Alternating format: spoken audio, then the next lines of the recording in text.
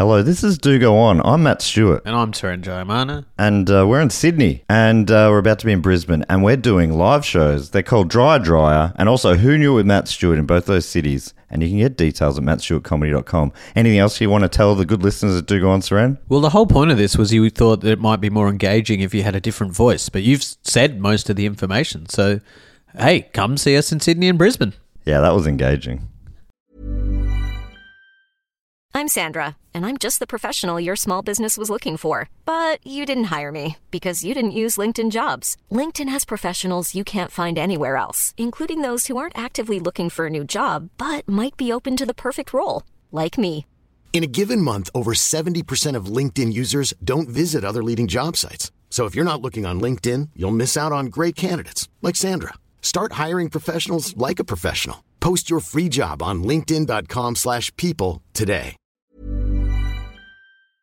This podcast is brought to you by Squarespace, the all-in-one website platform for entrepreneurs to stand out and succeed online. Whether it's your first ever website or your business is expanding, Squarespace makes it easy to create a beautiful website and engage with your audience. Upload video content, organize your video library, and showcase your content on beautiful video pages. You can even sell access to your video library by adding a paywall to your content. Cha-ching. You can help with written content on your website with Squarespace AI, which I use to write this next sentence, so check this out. Generate instant, personalized results that know and show your brand identity. Explain what your site is about, choose your tone, and enter what you need to get short or long-form text. Squarespace AI makes it easier to go live, stand out, and succeed online. Oh, Dave, if only it could also not just write it, but read it too. And edit it. Hey, sell exclusive content on your site by adding a paywall to sell memberships or courses. Or sell files your customers can download like PDFs, music, or ebooks. Man, it's starting to sound like I'm obsessed with money. And you are. So head to squarespace.com/dogoon for a free trial and to save 10% off your first purchase of a website or domain. This week's episode of Do Go On is brought to you by Perth. Well, the fact that we're coming to Perth this Sunday, November the 3rd. Sponsored by the City of Perth. Thanks, Perth. Every single person in Perth has given us a cent each, and that's really done wonders for us. Thank you. No, a lot of people have bought tickets to our show this Sunday, but we have some seats left, and the flights are very expensive.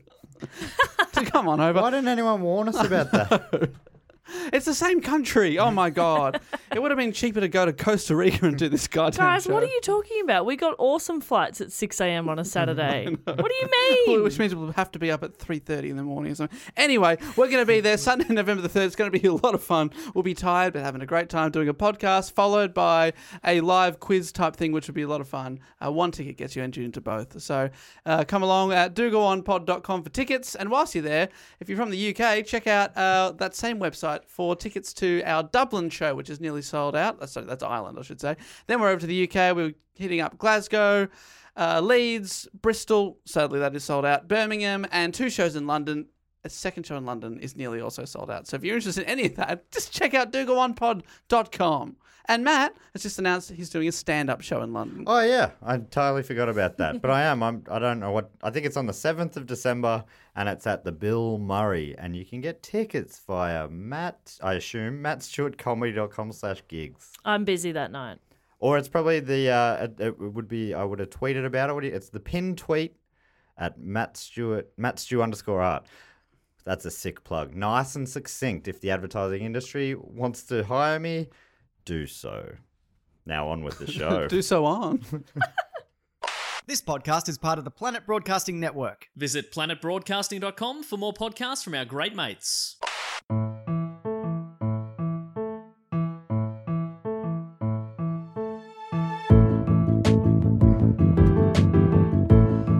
Hello and welcome to just saw Jess's face and What did I do? Oh dear. Dave, this is it. Keep going.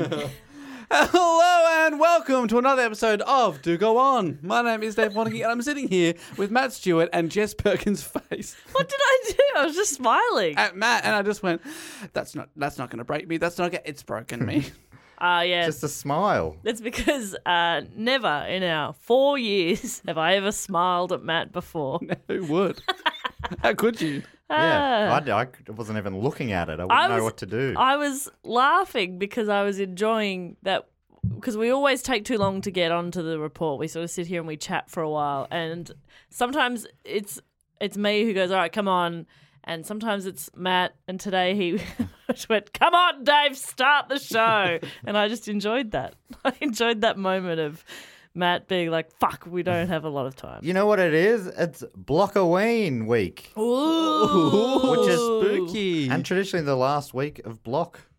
It all builds up to this. I'm dressing up as a block for Blockoween. Yeah, which is the only option. Get to a party, you're like, oh, come on, guys, I shotgunned this. Everyone's dressed as a block. For people that don't know what Blocktober is, Matt, what the hell are we talking about? Blocktober month is the most beautiful time of the year. Every Blocktober, we do the biggest, blockbusteriest topics, the most requested, the most voted for topics, and it all comes down to this. This is the most requested / most voted for topic Of the year. My goodness. That's crazy. Because so far, this is we were blessed with 5 Wednesdays Yes. this October, coming out every Wednesday. It in was Australia. 5 Wednesdays to miracle. you. Yeah. And so what have we got? We've had Dungeons and Dragons. Yes. We've done the Golden State Killer. Yes. Alistair Tremblay-Birchall blessed us with a history of the penis, keen for peen. Yeah. Yep. Last week, the 4th member of the show, Nick Mason, graced us with his presence and did the Teenage Mutant Ninja Turtles. But what could be the most requested topic of the year? Well, to get onto that topic, I'm going to ask a question. The other topics that we've done as a bonus episode was history or some sort of bio of each of the three of us. That's right. And one of the other most ever requested topics is the next bonus episode, which will be coming out. Maybe it already is out. Probably will be already out, Well, ideally. you want to say what it is? Will it be out? Yeah, it should be. Yeah, it will be out. Yeah, it'll be out. What is it, Bob? It is a biography of the 4th Beatle himself, Ringo. Nick Mason. Oh, How what? dare you? Ringo? Surely it's John. Yeah, John was the... Famously the least talented Beatle. So that was so much fun hearing you tell us all about Nick Mason, Yeah, if you want to hear the it. number one party boy. That's right. And if you want to hear those, that's right. We should go to our Patreon page. That's where we upload 2 bonus episodes every single month. And that is patreon.com/dogoonpod. And lots of old bonus episodes for you to catch up there. Yes, that's right. Anyway, to get us onto the topic today, the most voted for topic of the year, the question is, occurring in Hollywood, California. Dave, where you've just been. This weekend I was there. Oh, my God. Hang on. What? It's about my weekend. The most requested topic. What Dave did on the weekend. What kind of Mexican food item upset Dave's little tummy? No, the question If you is, answered all of them, you'd be correct. But I love it so much. My goodness, I love it.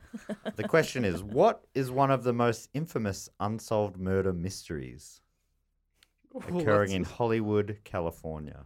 California. Yeah. Now, when I was there, I went to the Hollywood Walk of Fame, went outside the famous Grauman's Chinese Theatre. Oh, yeah. And I saw that's where people put their handprints, their feet prints, if you will. And one of them was Natalie Wood, who we Oh. talked about, who Another mysteriously died, possibly murdered. That's when you say Hollywood murder, that's where I go to. But Jess has already talked about that, so I don't know. Been there, done that, Dave. Tick, tick. Also, Yes. I've also seen the Hollywood Walk of Fame. Really? Okay? You're not that fancy man. Okay? The name includes a color. Ooh! Blue. Incorrect. Okay. Darker. Brown. Okay. Darker still. Great. Dark charcoal. The darker. Go dark. Go Black. Yes.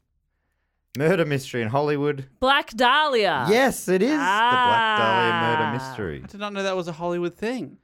Yes, it was very much so. And it is frequently requested. It's in the hat a lot. It is. So this checks out. Okay, it was suggested by Johnny Dawson, Christina Bailey. She's put in brackets, Christina with a K. I've just read the Christina with it. Anyway. Hold on, did she spell Christina with a CH and then in brackets right with a K? No, it was both with a K, but I love that attention to detail. Tom Ford, Antonia Daly, Justin Graham, Rafe Peterson. Oh, he's got a pronunciation in there as well. Pronounced like Rafe. What did I say? Rafe. Rafe with a K. Crave. Thanks for your suggestion, Crave. Jeremiah M. Bang. You're just making these up now. No, these are all real. Camille Borowski With a K. with a K. That is with a K. We know. I know. Camille, he bought me a Gary t-shirt. Alexander McElroy, Will Cardulo, Devin Bruns, Fernando. Well, one name was Fernando, like Prince. Just the one name. Thank you, Fernando. McKenna Middlebrook and Fevia Smith, and that's with a PH. Fevia. Fevia. Fantastic. Wow, what a banging collection of names. Thank you so much to those people suggesting a topic. Yes, thank you so much to all of you. Now, here starts my report. Obviously, Here starts my report. here lies my report. Can I just say before we crack into this episode, Block has already changed my life. Possibly not for the better. The last serial killer or murder that we did, which was the Golden State Killer, where we talked about a man who would break into people's homes and then kill them. I literally went home and checked that my windows were locked that night before I went to bed because that was his thing that he'd break in, sometimes be in your house several times before. Yeah. I'd never considered how easy it is for someone to do that. And And you live in the Rialto. So this is a famously tall building in Melbourne. Yeah, sorry about that. yeah, so Here's a joke people of Melbourne will understand. I'm just looking forward for this harrowing tale, no doubt, to again change my life for the worse. Because he was a prowler as well, so he used to just sort of like hang out in people's gardens and look in their windows. And to get to my car from my apartment, I have to walk in this fairly narrow path between fence and building that's just like pebbles and bins. It's not particularly interesting, but I'm walking along there like if someone was to chase me, I've got nowhere to escape. I just have to keep running. So yeah, that's been fun. Yeah. So this show does Good. change I our lives. spooked myself, so that's good. Well, Here we go again. I don't know what to tell you. Yay! This is another grim tale. Yeah, but just make it light and fun. That's going to have to fall to you. Okay, Dave, just make it light and fun. Okay. On January the 15th, 1947, in Los Angeles, mother Betty Bersinger was on her way to the shops with her 3-year-old daughter Anne in a pram. Anne in the pram. Oh, See, I'm already keeping light. it light. Keeping It's it light. light. It's fun. It's healthy. Anne, where's Anne? She's in the pram. You know? There's Oh, hello, Anne. Just a bit of an act out there for fun. Yeah. Oh, I'm the neighbour walking past them and I see Betty. yeah. I go, oh, hello, Betty. And who's in the pram down here? And I lift up the little lid, I assume they're Yeah. called, of prams to check. They're in Tupperware. Yeah. don't they? And Tupperware on wheels. I say, oh, hello, Anne. You're in the pram. You know, pram is short for perambulator. Huh, that's dumb. What a dumb word. I couldn't believe it. What does it mean? I don't know. Perambulator. It just sounds like a mad scientist came Yeah. up with it. Get in the perambulator. Anne. We got to get it up to 79 gigawatts. Okay. Yeah, something crazy you made up. So there's heaps of info on this, but it's on this case, but it's so inconsistent. So many different sources. So much of it is debunked, but it's hard to know which stuff is and what isn't. Anyhow, I found this cool article from a student at the University of North Carolina named Morgan Korzik. And he just got this great website resource, which I'll link to in the description. The Wikipedia is actually fantastic on this as well. But I think I've got like, a dozen or so resources if people want to read further. And there's so many videos and documentaries, a lot of homemade ones, a lot of like television ones that are like, silly almost in how dramatic they do it, like those old school 90s camera angles and stuff. But Betty was walking. She wasn't expecting what she saw next. black and white to colour to black and white. Yeah. A student. I've just said that. So just started that paragraph again, like it was a whole new thing. So Morgan Korzik wrote the next paragraph, which describes what happened next. While Betty walked along the sidewalk walk. He has an interesting writing style. He doesn't know what the backspace does, so he just includes all his mistakes. Always moving forwards. Yeah. While Betty walked along the sidewalk, she noticed something white among the weeds. She did not think much of it at first, as many people would throw trash into the vacant lots. As she glanced at the subject, she initially thought someone had thrown away a store mannequin that had been separated into halves. Oh. Betty continued to walk forward, yet something drew her attention back. Upon closer inspection, she realised that it wasn't a mannequin at all. It was a woman who had been severed in half. Oh, dear. Betty gave a panicked scream and led her daughter away from the gruesome sight.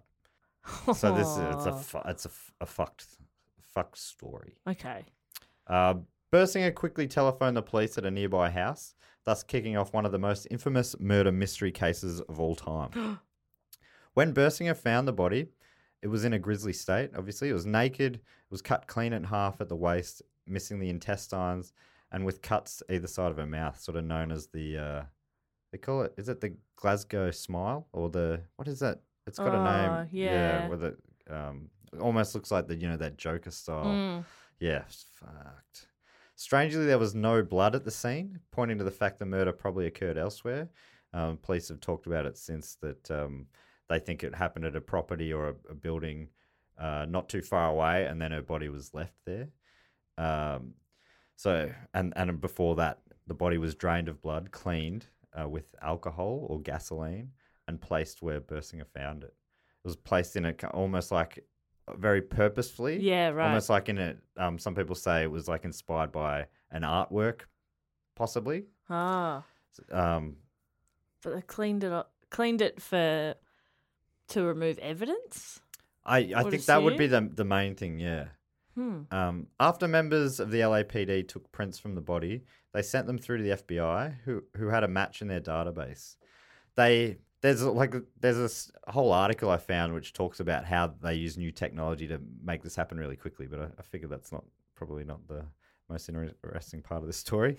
So the FBI had a match, and they identified the body as 22-year-old aspiring actress Elizabeth Short.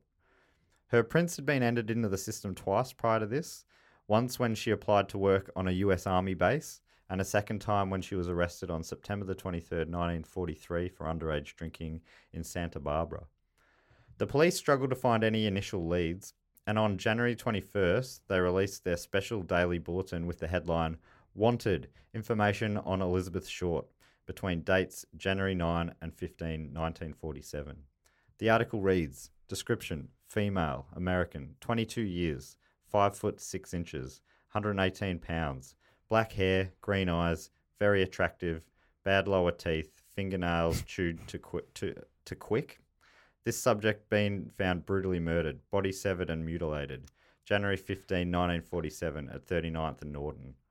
Isn't it? It's like you wouldn't see the very attractive part. No, and I don't think you'd see. Oh, would you see found brutally severed, or you wouldn't see severed, or yeah, I don't know. There was an interesting thing back then. Apparently, I read in a couple of places that when gruesome finds like that happened, and apparently it wasn't that irregular. There was, murders. They've always happened, but despite what you hear in the media today, where they say, now violence is now happening. Well, they make it sound like this generation's the first one all to of do a violence. sudden, yeah. But they used to Photoshop on like a blanket over the top of the body to hide some like the wounds and stuff. Isn't that strange? Old newspaper articles. There's a kind of famous photo of Elizabeth Short's body with covered in a blanket, but apparently that was put on. Using not photoshopping. I don't think they had that back then. But probably not. Some primitive version. So what's the point of showing it if you're just going to show a blanket? I guess, I don't know. So they can show something. Just put in a picture of a blanket then. If you were reading that about you, you'd be pretty stoked with very attractive. And then 2 dot points later, they're ripping on your teeth. Yeah, Yeah, real. bad lower teeth. Oh, come on. Yeah, that's right. It's It is all very strange. It's also strange that you think of her body was found in such a way that they're still saying very attractive. Yeah. Just different time. Yeah. Oh, well, I don't know. Arrest whoever wrote that because they're into some weird stuff. Oh, check out this hottie. Yeah. Greg. Greg, come on. Come on, mate. She's got bad teeth. Come on. Mate, she's got no intestines, okay? Do you know what dahlia means? I'd never heard the word. it a before. flower? It is. It's a flower. I was going to say that, but I was taking a drink of water. But I was also going to say dahlia. It was a flower. Did you know in? I was. Shut up. Oh, I was just at the ABC where you work, Jess. Yes. And a security man. Yes. He asked me what he listens to Do Go On, and he asked me what topic I was doing tonight. I mentioned it to him, and he goes, "Oh, that's mentioned in the recent Spider-Man movie. The two of the characters are kind of obsessed, including Spider-Man and his girlfriend, I think, are kind of obsessed with it. And he gives her a present, which is a black dahlia brooch. Oh. Yeah, which I didn't understand what that was all about really until the last few weeks when I've been researching this. Imagine bonding over a murder. Yeah, and any kind To of murder. the point where you buy gifts that are linked to a murder. Yeah. That's weird. Well, Just saying. yeah. No judgments. No judgments, you freaks. Hey, Spider-Man could save us any day, and you seem ungrateful. And I'll have a word. Okay. I'll have a word. When he drops in. When Peter Parker drops in, I'll say, hey, thank you very much for saving me. Appreciate it. Also, can I have a go at the thing? Does that work? Can you show me? Thwip. The thwip, you mean? The thwip. The thwip Yeah. machine. And thirdly, let's have a chat Okay. because, there's sports, The there's 3-point plan you've Netflix, got. there's so many other things you can do with your time. Not brooches. What How- the who the fuck wears brooch? Oh, actually, we're really into enamel pins these days, Yeah, people. yeah. And it's essentially the same thing. Yeah. All right, take How that back. would you get onto the subject? What? Another way of saying that would be brooch. All right. That's great. That's great word. The switcheroo there was meant to be that it was so obvious. I was about to say brooch and then I didn't, but it wasn't obvious It enough wasn't. that the joke. You had to explain it to Worked. me. So that could be me. And Dave and the listeners out there, Probably. if that doesn't get edited out. But we are recording this pretty close to when it has to go out. So It won't get edited out. it's disputed where the Black Dahlia nickname comes from, but according to the LA Times, it originated in the summer of 1946 at Landers Drugstore at First Street and Linden Avenue in Long Beach as a joke among customers referring to the then current movie The Blue Dahlia because of Elizabeth Short's sheer black clothing and jet black hair. So the joke was she's like the movie Blue Dahlia, only she's black hair and black clothes. She was apparently a customer at this chemist. Imagine being the kind of person that's so she was obviously the kind of person that got people's attention. She was like a semi-regular customer at a chemist. She was that very other attractive. Customers. That's true. She was very attractive. Police have said so. That will get people's attention. Yeah, but have you ever been a customer at a shop? Yeah. Yep. Oh, so that was her nickname before she died, you're saying? Apparently, yeah. Right, understood. Gotcha. I thought that it But was it- like after she died, they're like, oh, you mean the Black Dahlia? That's Where's that? Right. according to the LA Times. Other people say that a journalist came up with it, but it seems like to me I believe it to be that journalists found out that story and then started calling her that. But initially there were other, I can't remember if I wrote this down, but there are other names. I think it was known as the werewolf murders for a while or something like that. So, but it ended, obviously now it's famously known as the Black Certainly an Dahlia murder. intriguing name. The Times goes on to say that Los Angeles newspapers of the 1940s, especially the Afternoon Herald Express, frequently nicknamed the more gruesome murders of women, often after flowers. For example, there was the red hibiscus murder and the white gardenia murder. Because women are flowers, all of them. Delicate, beautiful flowers. And colours exist. So Remember when I said, I wonder if I mentioned it? Anyway, I did in the next paragraph. The Herald initially nicknamed Elizabeth Short's killing the werewolf murder before dropping it in favour of Black Dahlia. As well as a flower, it's also a kind of butterfly and a sea anemone. Anemone. What is that it's word? where Nemo lives. Yeah. And he can't say it either. Oh, but thank he's God. a small baby fish. and you're a big, fully grown man. But he's a little baby fishy, and he can't say it either. So Me and Nemo got a bit in common. So let's go back. That makes you Marlon, the grumpy dad. Hey, he gets the son back. He gets true. it done. He's also played by a comedy legend. I'm who I'm Dory. blanking on his name Is it right now. Martin Lawrence? No. You're thinking of Big Mama's House. That would have been a different movie.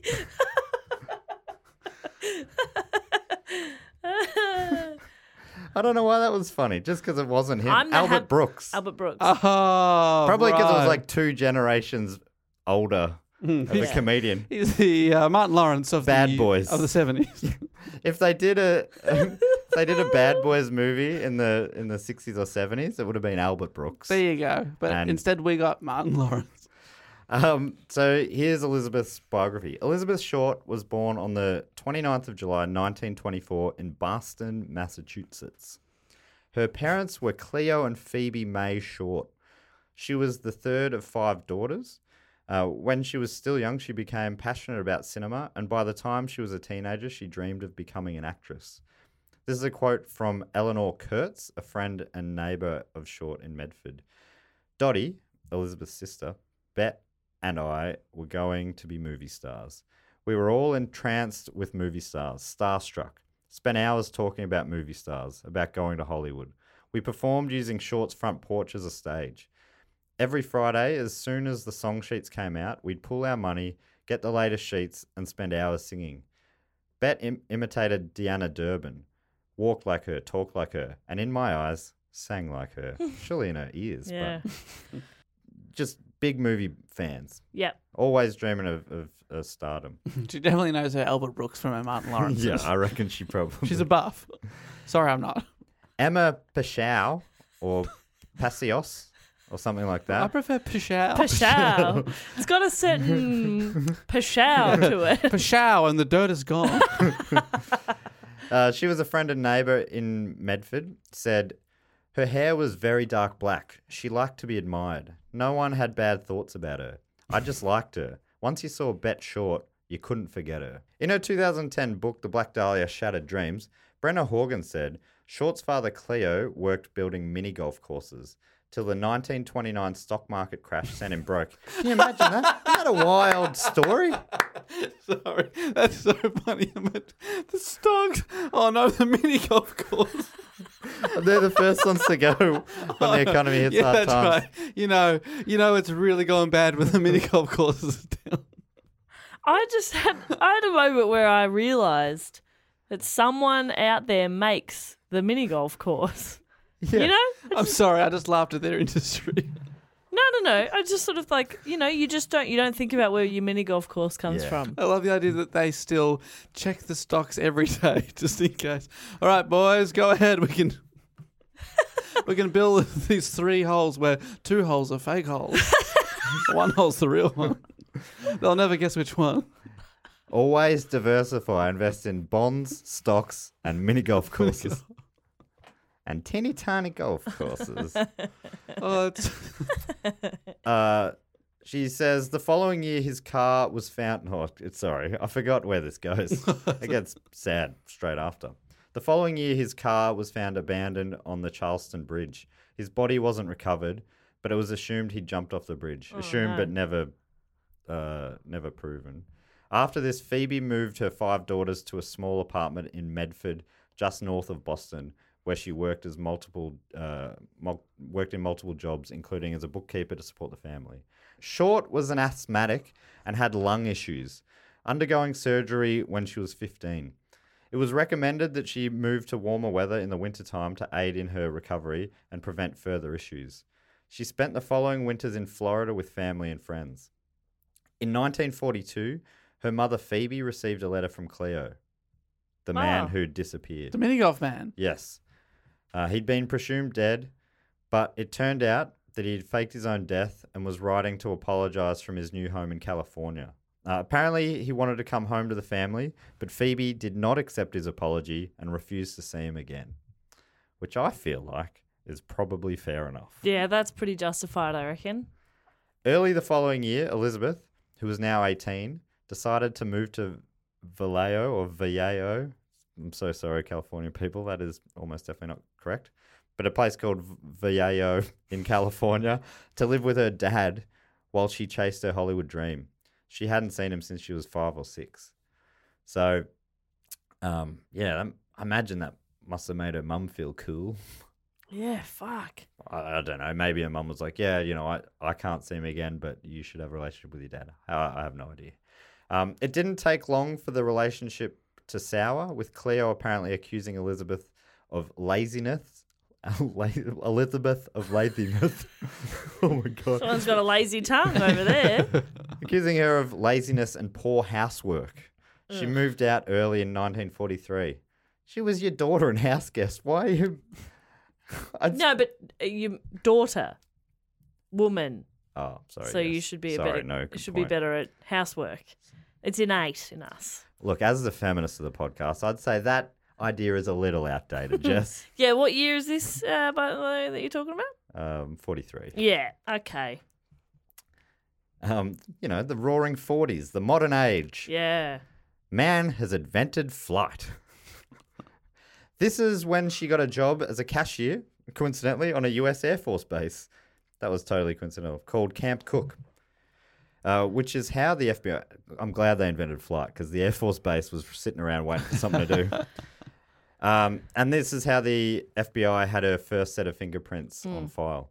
According to Korzik, the serviceman quickly noticed her, and she won the title of Camp Cutie of Camp Cook in a beauty contest. What do you think of that, Paul? Did she enter herself, or did they just... It kind of reads like she was, they had a word quietly in the corner. She was hanging around just having some food in the cafeteria, and they put a sash on her. Yeah, we've elected you Camp Cutie. What the fuck? Something about that. I wasn't sure if Jess would love it or hate it. Camp Cutie of Camp Cook. See, that's so interesting, Matt, because you are so right in both ways. Because obviously I hate it, but also Camp Cutie. Hello.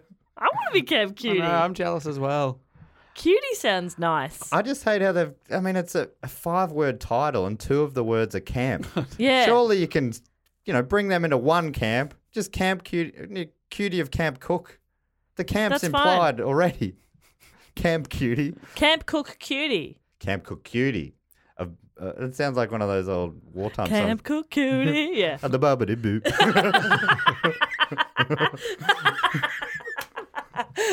We should go back in time and be an adorable band. We have to have a cover, and that's it. We like the time machine lands in a mess hall, and we quickly knock out the existing band, swap into their clothes, and then we're doing we're shabopping on stage. Oh no, I should be Camp Cutie Company. Phew, I think we pulled it off. Why did we knock out the band? I don't know. Why did we just join the party or slink out the back or something? Why We did were you wearing put us? modern clothes. Why did you put us in the most obvious place? Oh, hang on. Were we only supposed to knock them out? I killed my guy. Oh, no. I killed... Wait, what? Who's doing what in the band? Oh, tambourine player over here. And I just killed him with it. I just thought we were all shoop whopping. We're all shoot wop. Who's playing the music? It's all a cappella, baby. Oh We no, didn't have music in the 40s. that's gonna be bad. Yeah, we come back and we're like, we have Spotify on us. And we change the world. We blow their fucking minds. I also had We're an a lazy almanac with version. me, so Yeah. I'm winning big on all of the horse racing. It's a super lazy version of yesterday. We're in a reality where no one's heard Kanye West before, and we just played into a microphone. And then at the end of Yeah, the this is us. and we just announced we are the greatest artists of all time. Okay. You might not like it, but your kids are going to love it. Probably great grandkids. Great, Anyway. yeah, probably. But Korzik goes on to say, after mentioning that she won the Camp Cutie of Camp Cook, Yeah. Korzik goes on to say that she was emotionally vulnerable and desperate for a permanent relationship sealed in marriage. Oh, you don't say she had daddy issues, huh? Yeah. Word spread that, abandoned by him once and then basically booted out of his Yeah, your dad's a dick. Cleo. He's no Cleo Bachelor of the Year, that's for sure. Absolutely not. Although he's a bachelor again. Word spread that Elizabeth was not an easy girl. This is still Korzek's words, which kept her at home instead of on dates most nights. She became uncomfortable at Camp Cook and left to stay with a girlfriend who lived near Santa Barbara. She was uncomfortable there. It sounds like, which makes it sound like this Camp Cutie, Camp Cook thing maybe. Yeah, I don't know. It just sounds like it's all a bit gross. But I mean, this is also what I mean. Everyone tells this story slightly differently. Some people paint her as, what's the woman version of a womanizer? Like she's like out there and she's playing the field sort of thing. A manonizer? Sure. Man-eater. I was gonna say she's a man-eater. I was gonna get real soy boyish and go, yeah, interesting that there's not a word, but it totally is. Kind of, yeah. Yeah. But yeah, so everyone tells this story sort of differently, but Korzek makes it sound more like she was sort of. Is it your version of the aristocrats? Yeah, everyone's got their way of telling the aristocrats bit, and everyone's got their way of telling. Very similar, Dave. Beautiful analogy. I'm so sorry that he's doing this, listeners. It's just anyway. Watch the Aristocrats movie. That's this joke that people tell differently, and in that movie they all tell it in a different way. But it's. I was thinking of the Aristocats. I actually did say Aristocats, and I was like, really hope no one picks up on that. And I was like, fuck, I don't remember that one. Everyone tells the remember those story of weird the Siamese Aristocats cats. slightly differently. But they all involve scat, which you love. No, I know I you don't love know what Scar. scat is. I love Scar. Any first-time listeners are going to be so baffled by what this show is. Well, I'll summarise it for you. Someone is listening to this on YouTube right now, typing an angry comment. I reckon they've at least hit. If they're still there, they're onto their second or third comment by now. So she's living with a friend near Santa Barbara. And it's around this time that she had her brush with the law that resulted in the second set of her prints being taken. She was with a group. So, I said she was caught underage drinking. This is the big crime she committed. She was with a group of friends who were getting a bit rowdy at a restaurant. She wasn't necessarily, but she was in a group that was. The restaurant called the cops, and when they arrived, Short was booked for being underage in a licensed premises. They took her prints but never charged her. I don't think... Sounds like she wasn't drinking or anything. She was just there at a restaurant that happened to be licensed. So, but anyway, that's that. I guess in a way, it's good that her prints are on file because she was able to be quickly identified. She was sent back to Medford, by those cops back on the East Coast, but soon went to stay with relatives in Florida. There, she met a man named Lieutenant Gordon Fickling of the U.S. Air Force and fell in love. I also read that she met him in California. Even these sort of details, total opposite sides of the country. It was looking like they were moving towards marriage, but then Fickling got sent off to the war in Europe, leaving Short heartbroken. On top of that, her career wasn't taking off as she'd hoped, but she didn't let the setbacks hold her back as she continued to book modelling jobs and other bits and pieces without getting a big break that she was after. She also continued to date, mainly servicemen, and she started getting serious with a man named Major Matt Gordon, who was a decorated Air Force officer. Major Gordon. Major Gordon. I got a Major Gordon.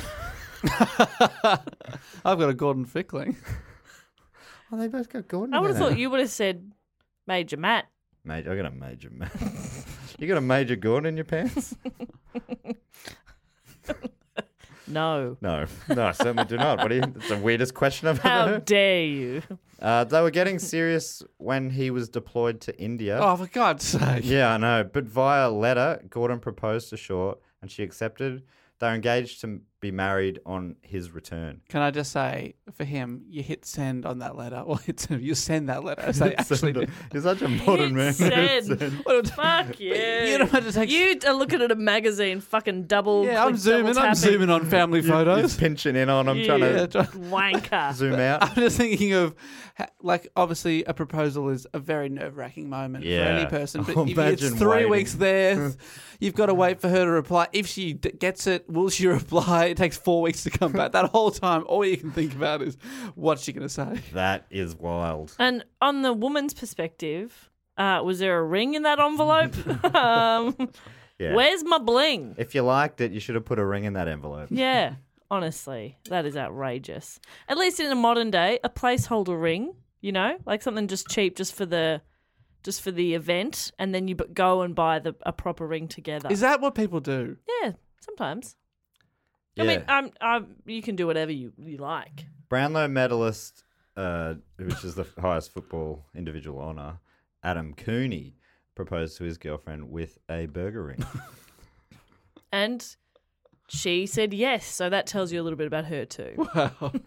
Cooney. No, that's nice. Whatever. As long as they went and bought a ring afterwards. I just hope she's not still wearing a burger ring. That's all. I actually would love that. The Simpsons. That can't be hygienic. Didn't Homer propose with an onion ring? Yeah, and it's really, burns. really hot. Can I take it off now? That's my Marge. We keep stopping halfway through a paragraph when it goes from light to sad. So they were engaged to marry on his return. Unfortunately, though, on August the 10th, 1945, as the war was coming to an end, that's within weeks, isn't it, Dave? He was killed in action. Oh, no. Short was proving very unlucky in life and in love. Isn't that, oh my God, it's like her, just such a every step of the way, her story is so heartbreaking. Yeah. After a period of mourning. I feel like it's going to get better for her soon. Oh, no, Bob. Remember what the episode's called. Was that? Wait, actually, you've already heard about how it The ends. opening paragraph was, Lady and Baby found a woman ripped in two. Yeah, but like surely something good will happen in between, you know? Right, it gets better before it gets worse. Matt, I'm trying to keep it long. Okay, thank you. Hey, remember the mini golf stock market crash? That's so stupid. The next sentence he went missing. Like every time. The next sentence we thought he jumped off a bridge to his death. Oh, God. After a period of mourning, Short started to get her life back on track by contacting her old Californian friends. She decided to head back to LA to continue to pursue her Hollywood dream. While there, she was couch surfing at friends' places for a while before deciding to take a bus leaving LA for San Diego on December the 8th, 1946. While in San Diego, Short saw a show at the Aztec Theatre. After the show, she was found sleeping in her chair by a young woman named Dorothy French, who worked there. The two became friends, and French offered Short a place to stay at her parents' house. That's nice. Though it was only meant to be for a few nights, she ended up staying for over a month. While staying with the French family, Short partied in the evenings and one night met a salesman named Robert Manley. Despite Manley having a pregnant wife at home in LA, he began spending a lot of time with Short. Though he later said despite being attracted to her, they were not romantically involved. They were definitely romantically involved. He swore that to police after her... Yeah, of course, when she was found murdered and people found a connection between the two of them and his pregnant wife could have found out, of course he said they were romantically I did involved. not have sexual relations with that woman. Of course I didn't. No, we were just good friends. I definitely didn't have sex with her. What? You have DNA oh, okay, well. You know, like, of course he didn't. Wink, wink. Right. Yeah, no, that does sound... I'm giving him the benefit of the doubt, but you do sound like you have a case there. Yeah, I'm quite confident that they were intimate. Okay. Telling each other secrets. Yeah. Whispering sweet nothings. Holding hands. Okay. Didn't know it went that far. The height Third base. of intimacy. First base, hand on shoulder. Yeah. Second base, elbow touching elbow. Oh. Third base, chills. hand on hand. Oh my God, action. Matt, please. Sorry, I'll have to put this as an R-rated episode. Probably should definitely do What's that a anyway. home run? A home run? That's Yeah. when the batter hits it out of the stand. Sort of off topic, but...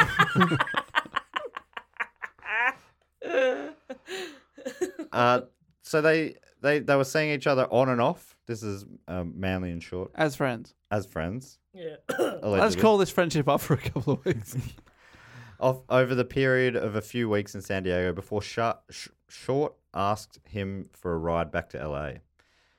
On January the 8th, 1947, a month after she'd left LA, Manley drove her back, where he paid for a hotel room for her for the night. Oh, just for her? Yeah. Oh, he didn't stay. No, he did. Oh, okay. Separate rooms. Separate beds. No, apparently, according to the Corsic webpage, when the two of them returned to the hotel, they went out partying. Then when they returned to the hotel, he slept on the bed, she slept in a chair. So he was a gentleman. But she did like sleeping in chairs. I mean, he did pay for the hotel room as Sure, well. but you can also just sleep in a bed.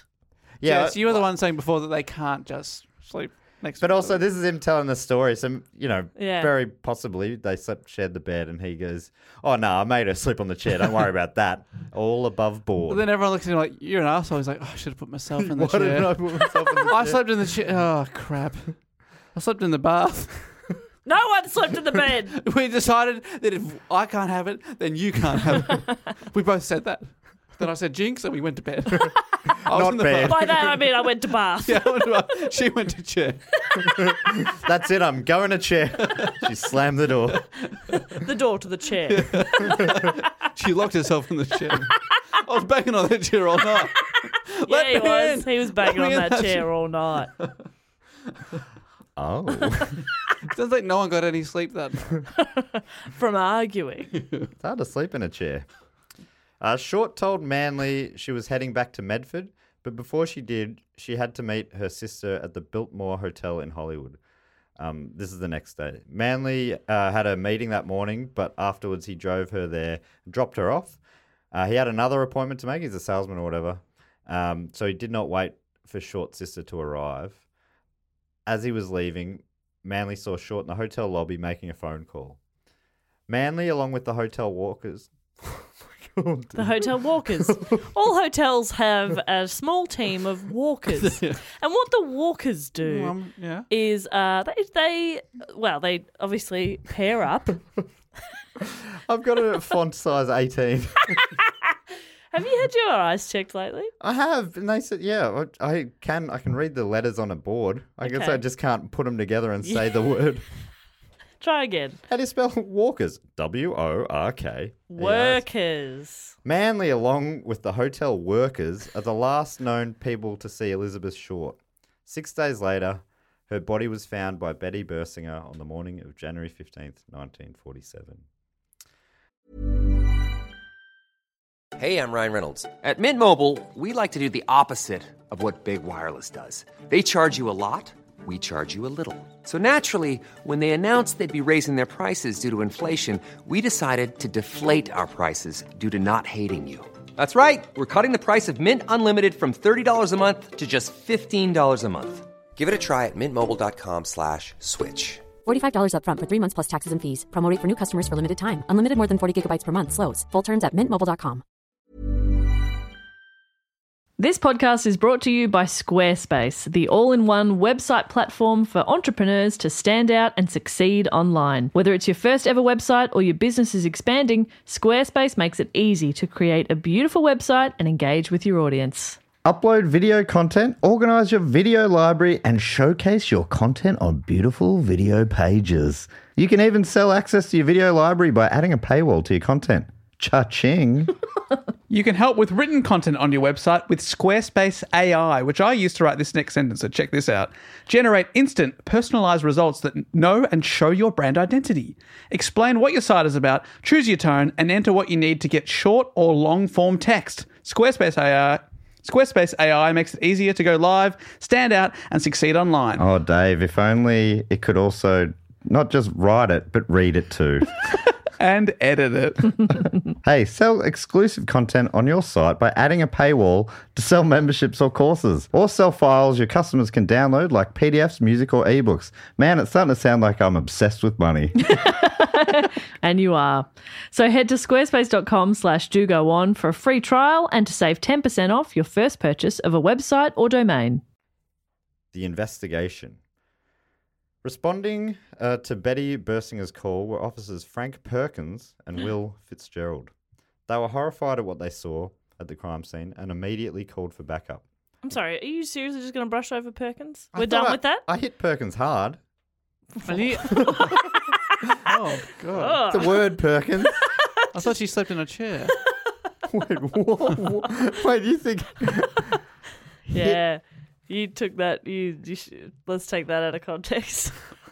Oh, no. Yeah, so... Yeah, there's someone Frank called Perkins is a great name. Yeah.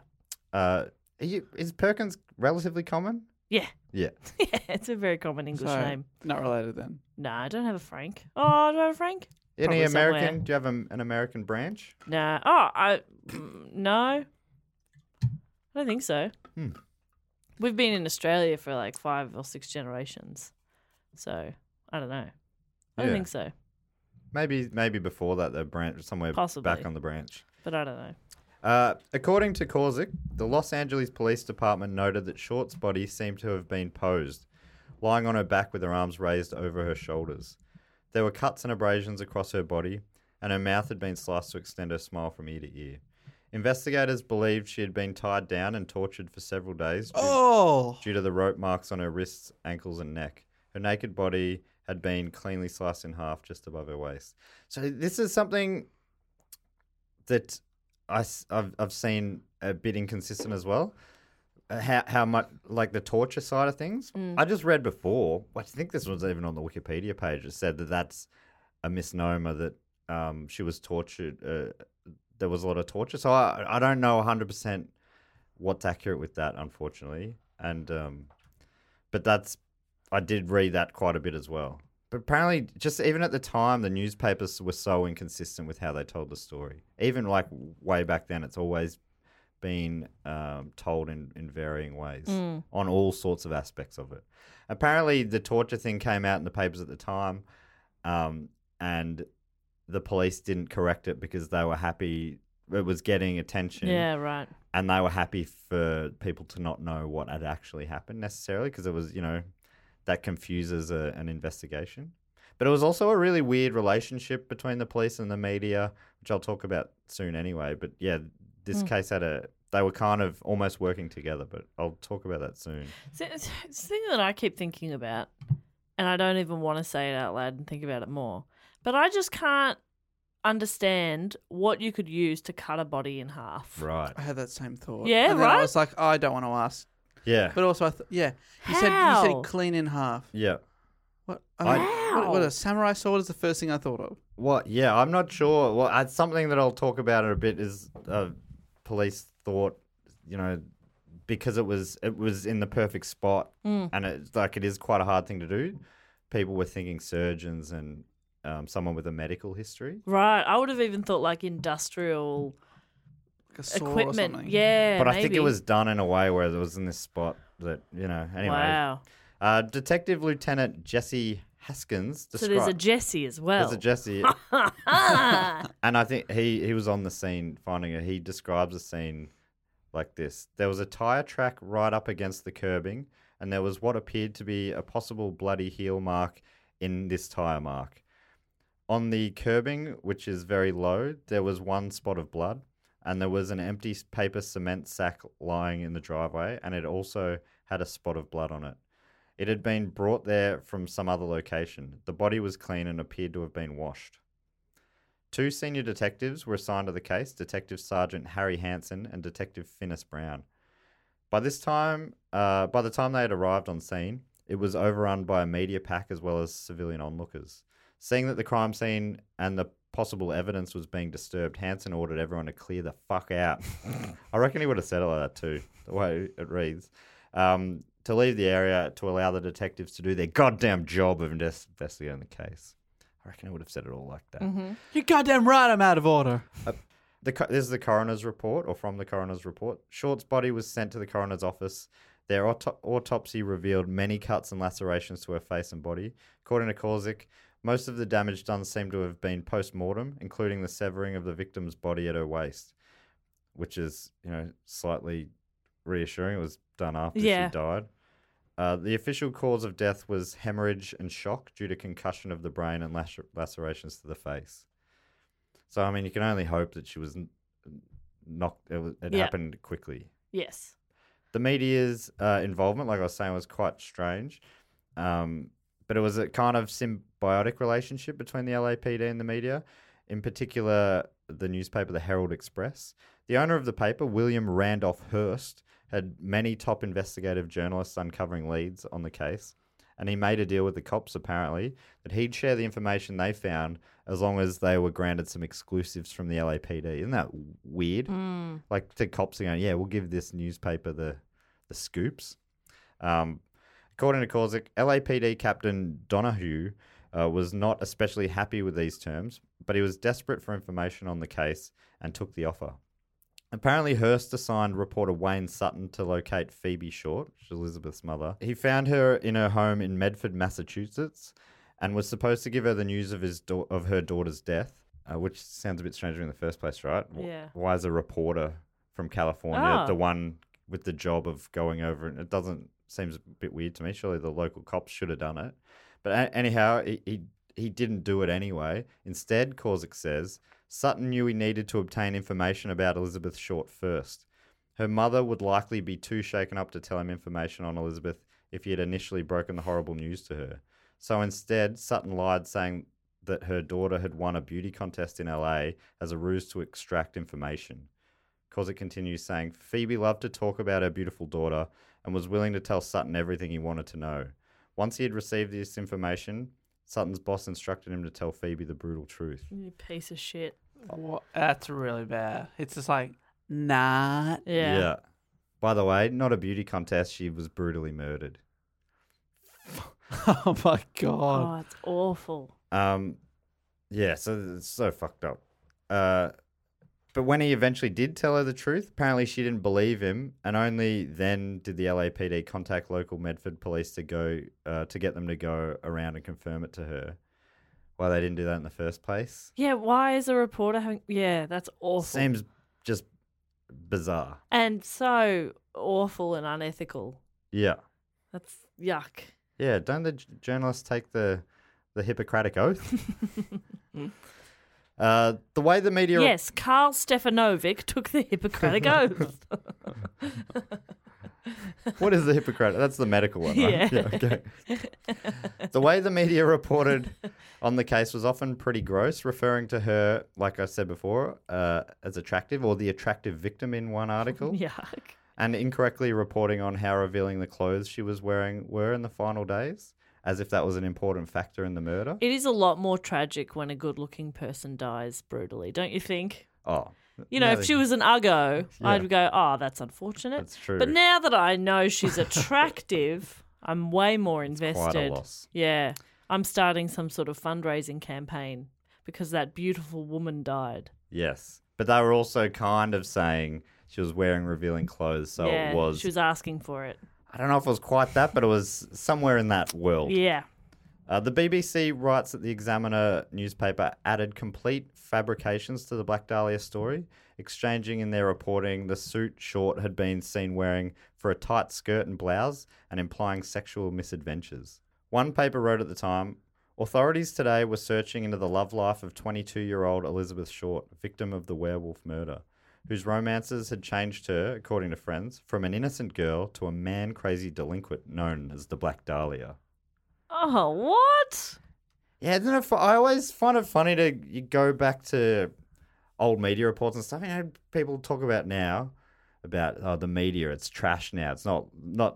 There's no integrity like it used to be. It's like I think it was always there was always trashy newspapers. Yeah, Sounds yeah. like forever there were trashy newspapers. Yeah. As soon as we there got was always good violence and there was always a trashy one as yeah, well. it's like nostalgia. Every generation, nostalgia makes everyone think. When I was a kid, we all had integrity. Everyone was polite to adults.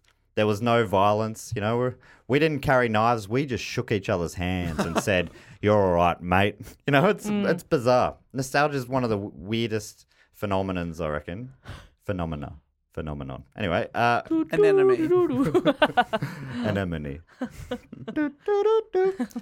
According to an article in The Guardian, the day after Short's body was found, the Los Angeles Examiner sold more copies than it had any other day, except when it announced the Allied victory in the Second World War. Whoa. Sales were fueled by the tawdry way the tabloid press covered Short as a street-walking, sexualized young thing.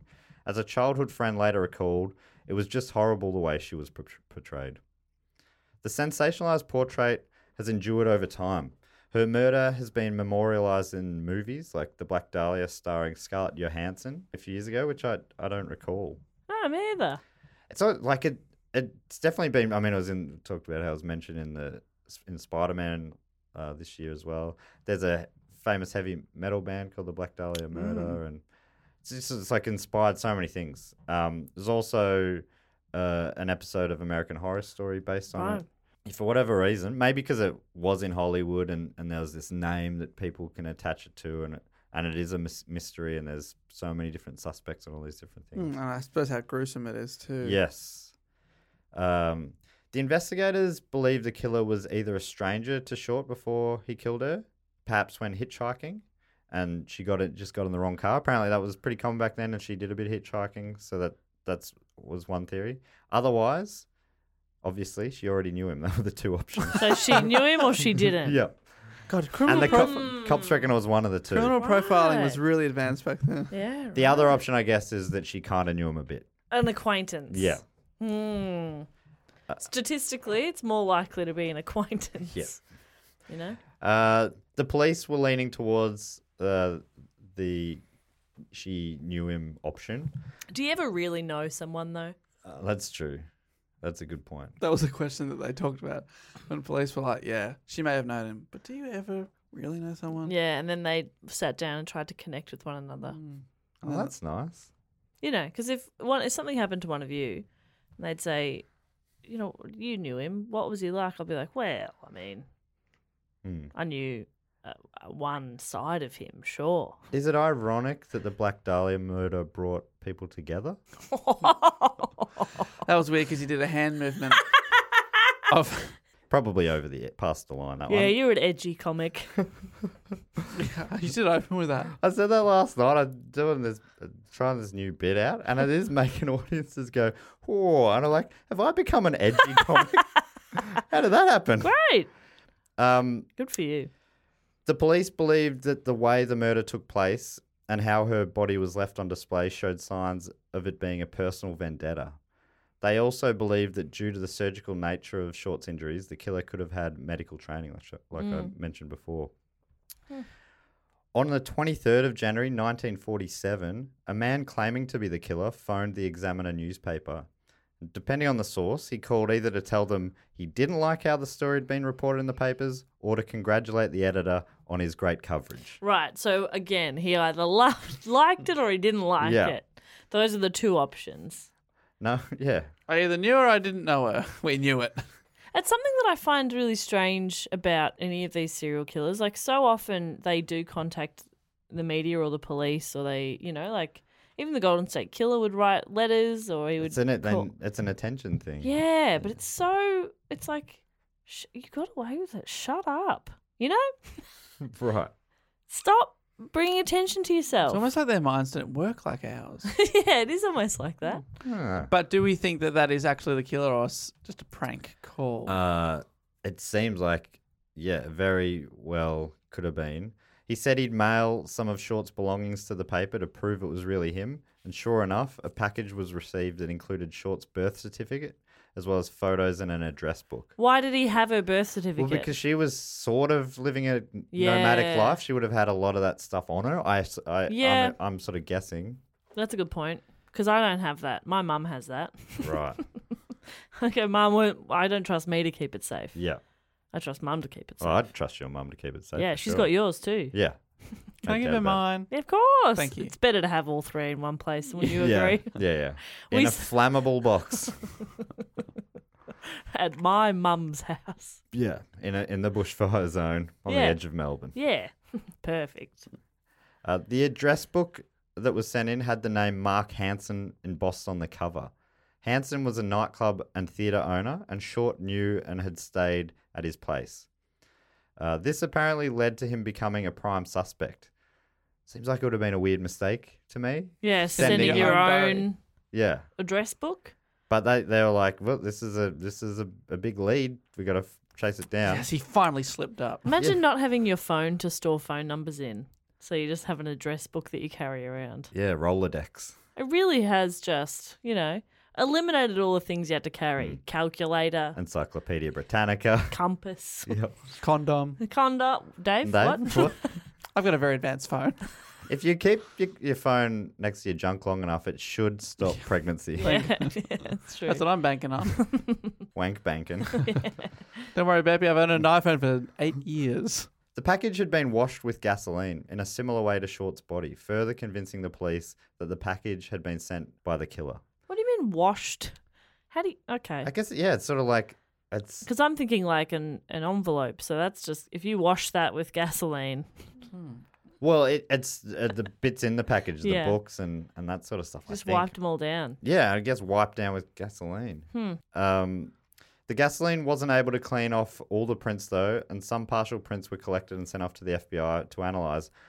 But unfortunately, were compromised en route and unable to be analysed. There's a mole in the police. Yeah, what do you mean that compromise on route? What happened? Well, that's one that Someone got him out and just started poking I'm them. not even 100% sure if that happened or not, but Right. it yeah, was okay. written in a couple of different places. Yeah. And it's like, that's a wild idea if they were they were close to having great evidence and it just disappeared. Oh, that would be so infuriating. The same day the package was received, one of Short's shoes and her handbag were recovered from a garbage bin within a few miles of where her body was found. More letters arrived at various LA newspapers' offices with messages formed from magazine cutouts. They included messages such as, "I will give up in Dahlia killing if I get 10 years. Don't try to find me." What does that mean? Oh, if you agree to just give me 10 years jail, I think I'll come clean.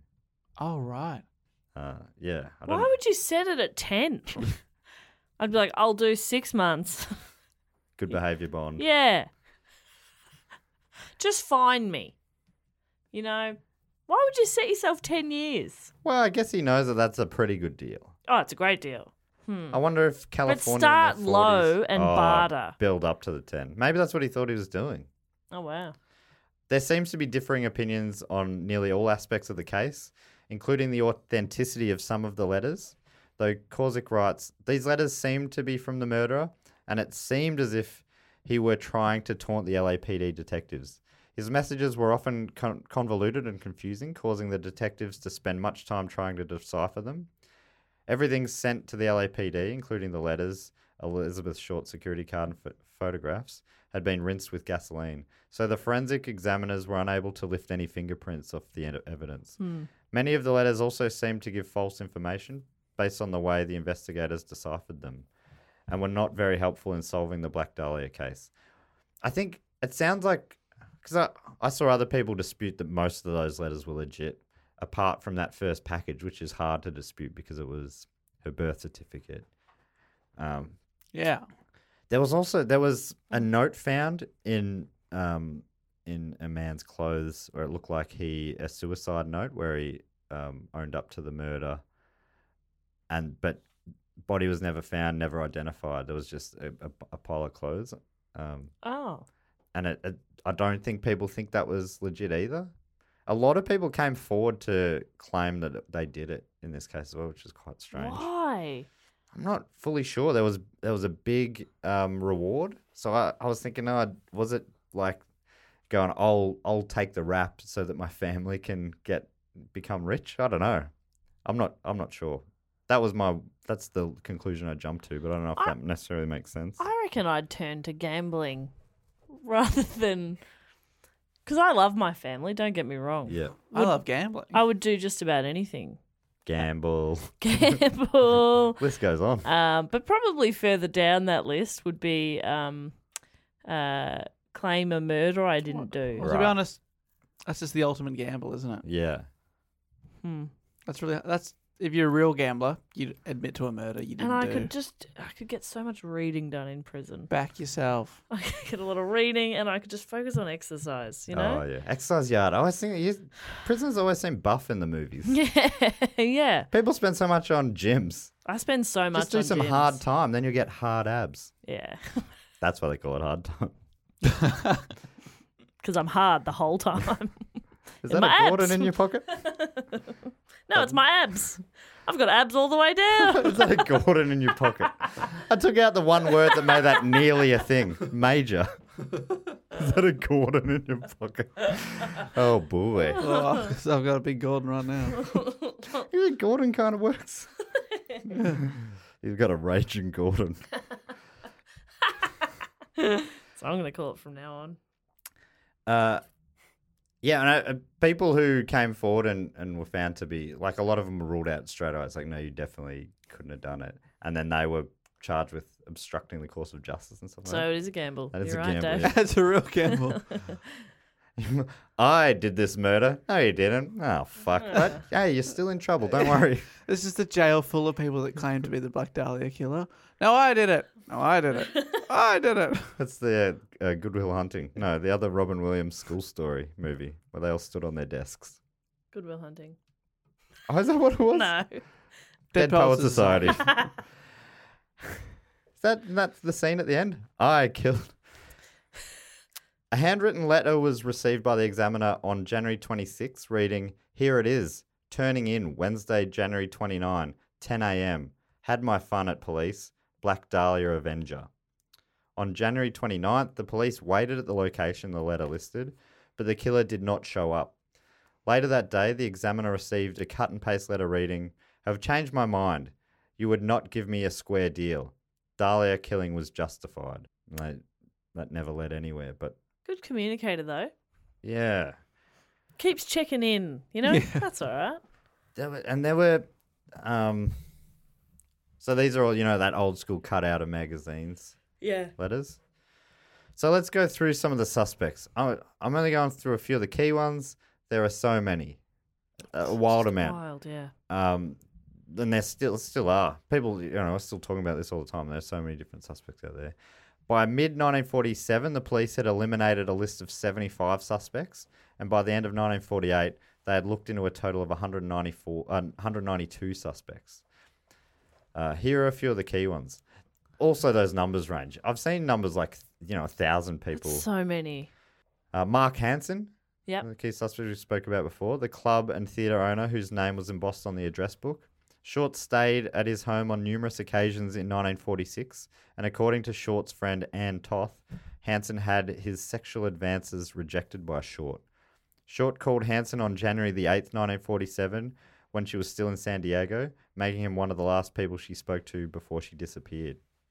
When he was questioned about the address book, Hansen told the LAPD that it was his, but he gifted it to Short unused, which makes sense to me. Like the idea that he sent in his own book to me just does not add up at all.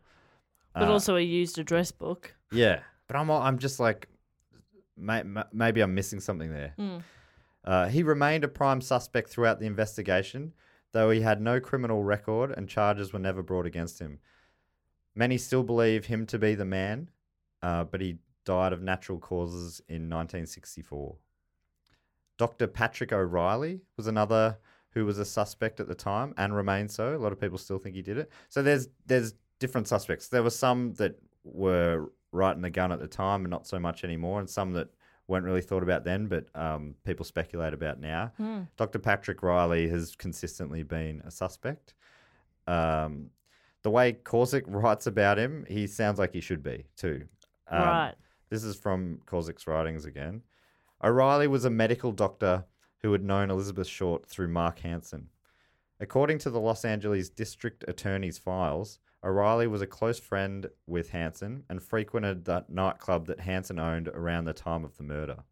Korzik goes on to say O'Reilly had been convicted of assault with a deadly weapon for taking his secretary to a motel and sadistically beating her almost to death, apparently for no other reason than to satisfy his sexual desires. That's all quoting from Korzik. This meant that O'Reilly had a history of violent crimes with sexual motivation.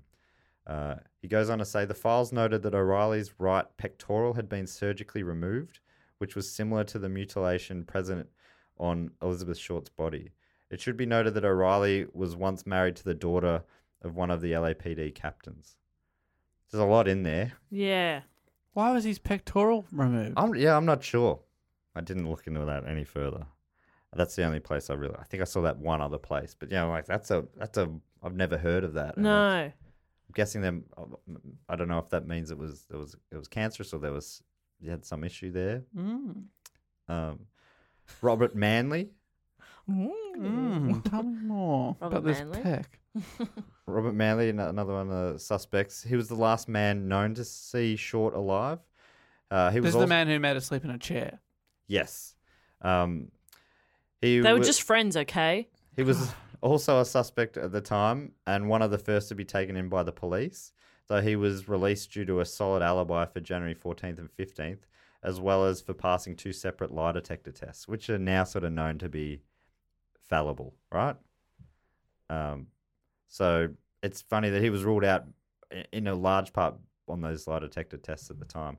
It was nearly a week, and he had alibis for 2 days. So I don't know if you know what I mean. Yeah. The lie detector test. So I don't know. I always just think of Morris as like taking the lie detector test. If you excuse me, I've got to go. I've got a hot date. Dinner with a friend. Dinner alone. Just keeps getting worse. It's not even dinner in the end, right? Yeah, it's like ogling the women in the Sears catalogue. And it's not even Sears or something? No, I can't remember but then, Target catalogue. I don't deserve this kind of shoddy treatment. Things. That is a great. I forgot about that. That's a great Simpsons bit. Maybe the most talked about suspect, though, is Dr. George Hoddle. A lot of this is because of a modern-day campaign for him to be proven guilty of the murder, being undertaken by an ex-LAPD detective named Steve Hoddle. No coincidence that their name's the same. It's his son. Oh, so the doctor's son. The doctor's son is like basically dedicating his life now to proving that his dad did it. Speak about daddy issues. Yeah, all right. Dad didn't play enough baseball with you, hey? He was on one of these. Yeah, and I'm going to make him look like a killer. Yeah, I don't think he was a great dad. Steve Hoddle was interviewed.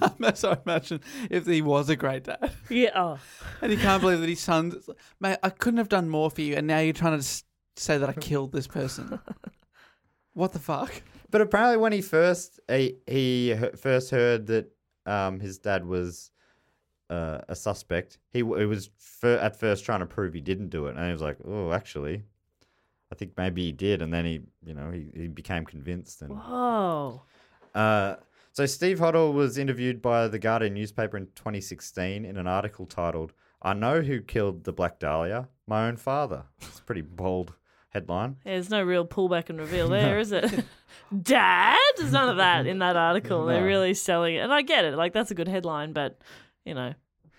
Hoddle has also written books on the subject, multiple books, though LA Times columnist Steve Lopez is unconvinced, telling The Guardian, when I found out what Hoddle's theory was, it struck me as pretty spectacular. An LAPD detective solves one of the most notorious unsolved murders in LA history, and the murderer is his father. But I was struck in reading the book by the fact that Hoddle never sealed the deal, wrote Lopez. I thought he offered mostly circumstantial evidence, then acted as if the case was closed. And I think... Case closed? I thought that was just a figure of speech. I watched an episode of this, one of these old sort of TV shows I was talking about. It was called Cold Case Files, and the host was the best. He starts out he's driving through the streets of Hollywood at night, and he goes, I lived around this area for 2 or 3 years back in the 70s. 2 or 3 years. Something like that. It was a real great connection of the area. I lived here for 35 years. I lived here for a couple of months one time, visiting a friend. He had a great voice. You know, that deep, old American journalist voice. It was fantastic. So he was interviewed quite a bit on this episode, and it was all around the Black Dahlia case. The first thing that made him suspect his father was finding photos of a woman who looked like Short in a photo album belonging to his father. They showed these photos on the show, and to my untrained eye, it didn't quite look like the same person. He was fully convinced. And if you squint in your eyes, you can kind of see like his it face. definitely looks similar, but you know, like different kind, like you know. The nose is a bit different. Was it just a woman? And he's like, see this dot? They're all the same. This dot here on her forehead, that lines up. It's like, yeah, but what about the nose being different? Yeah, but the dot. Noses change. Dots are forever. But he went and got people to analyse it, and some people said there was a match and others said it was inconclusive. He also said some of the handwriting in the letters, which aren't even proven to be actually from him, said that it was the same as the handwriting of his father, and he had samples of both. Had those tested as well.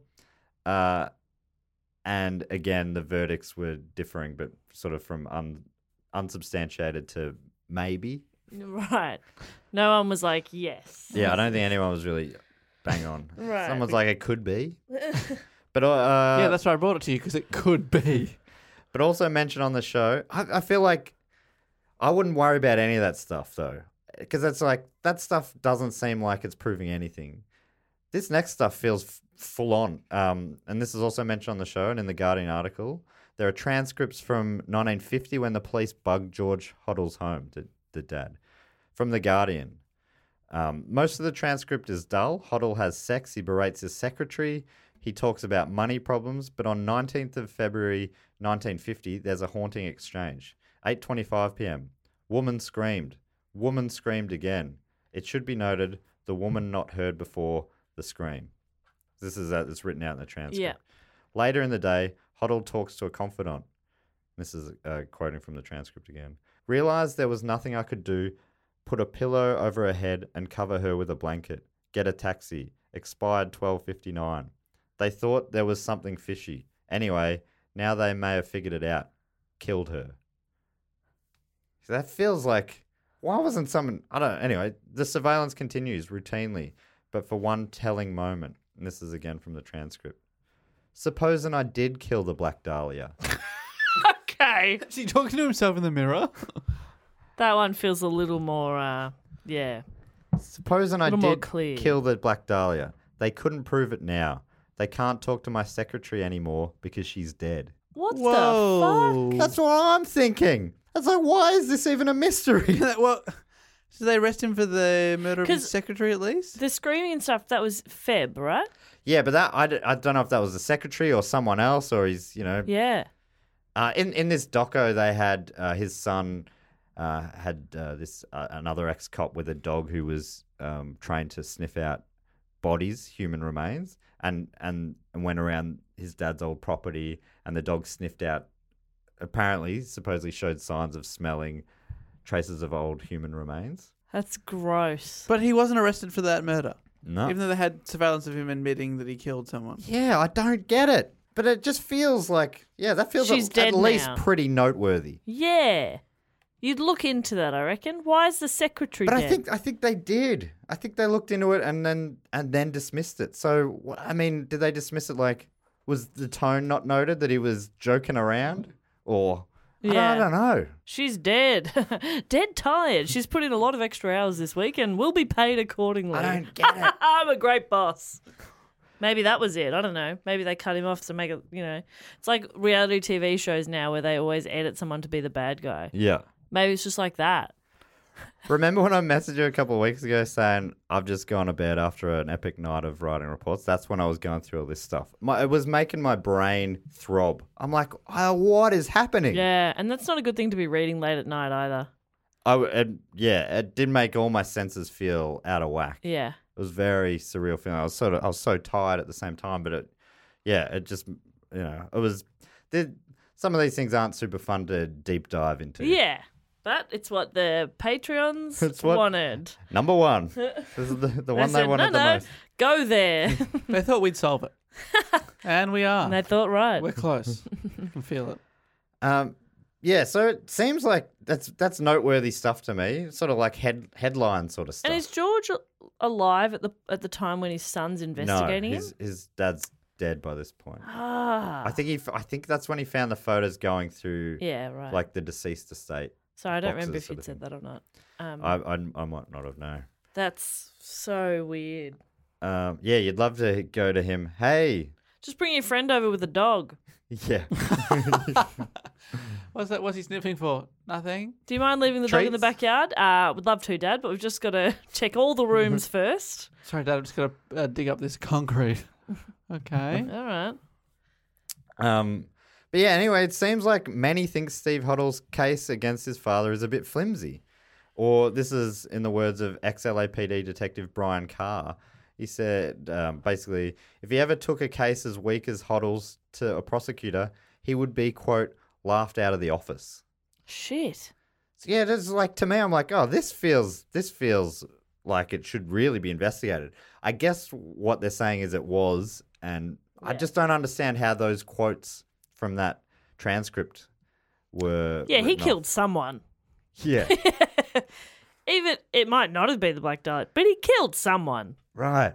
You know, Yeah. look into that then. It could be a different case. That's all right. Because like those transcripts were gotten because the cops were sus on him for doing Yeah. bad stuff. I don't even think they were looking at him for this case necessarily at the time. There were sort of like incest charges brought against him, I think, which didn't hold up, but sound like that was sort of more legal loophole stuff, maybe. Yeah. It seems like, depending on who you read, they believe it was a different guy. Everyone is like, it's definitely this guy. This is my guy. It's definitely the killer. But, everyone's contradicting each other. And everyone's going, yeah. Oh, you're listening to this guy? He's a joke. His research is a joke. I'm laughing. And they're doing it to each other. It's a wild. Oh, you read my research. I'm a joke.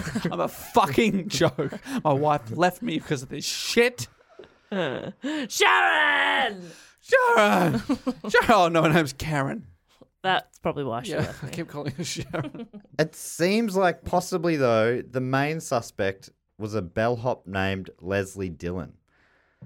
He had previously been a mortician's assistant, so he'd worked vaguely in this world where he might know how to cut up a cadaver sort of thing. Packed a few asses in his When do time. morticians have to cut up a body? Yeah, I'd say it'd be rare. But they know how to... Yeah, I don't They know. know how to put blush on your face. And cotton in your asshole. But not the other way around. I guess it means he definitely knew how to... He wasn't worried about dead bodies. He wasn't squeamish, and that's the Yeah. only thing. Yeah. So that's, but you can't, not at all suggesting that morticians are, we're so lucky to have people who are willing to do those jobs, like we said in the Ass Packing episode back in episode 10, I think. We talked about burial, cremation, or other, what they do to your body when you die. Yeah. Some people still quote that as their favourite episode all the time. It's my favourite still. We've done 200 since. No, literally. And our 10th one was the peak for We're me. still chasing our tail. That's not what that phrase means.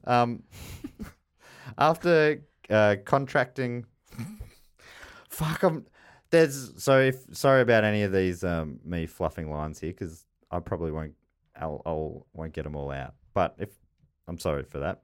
After contacting LAPD psychiatrist Dr. J. Paul DeRiver about the Black Dahlia case, saying he had an interest in it after reading about it in a magazine. This is Leslie Dillon. The bellhop. Yeah. But he seemed to have intimate knowledge of the murder and, for this reason, was pursued by the police. Unfortunately, though, in Korzek's words, he had been illegally detained and there had been a lack of concrete evidence tying him to the murder. Many believe Dillon committed the murder and would have been indicted not for the fact that the LAPD had followed proper protocol in his arrest. So they butchered it, according to some. Sake.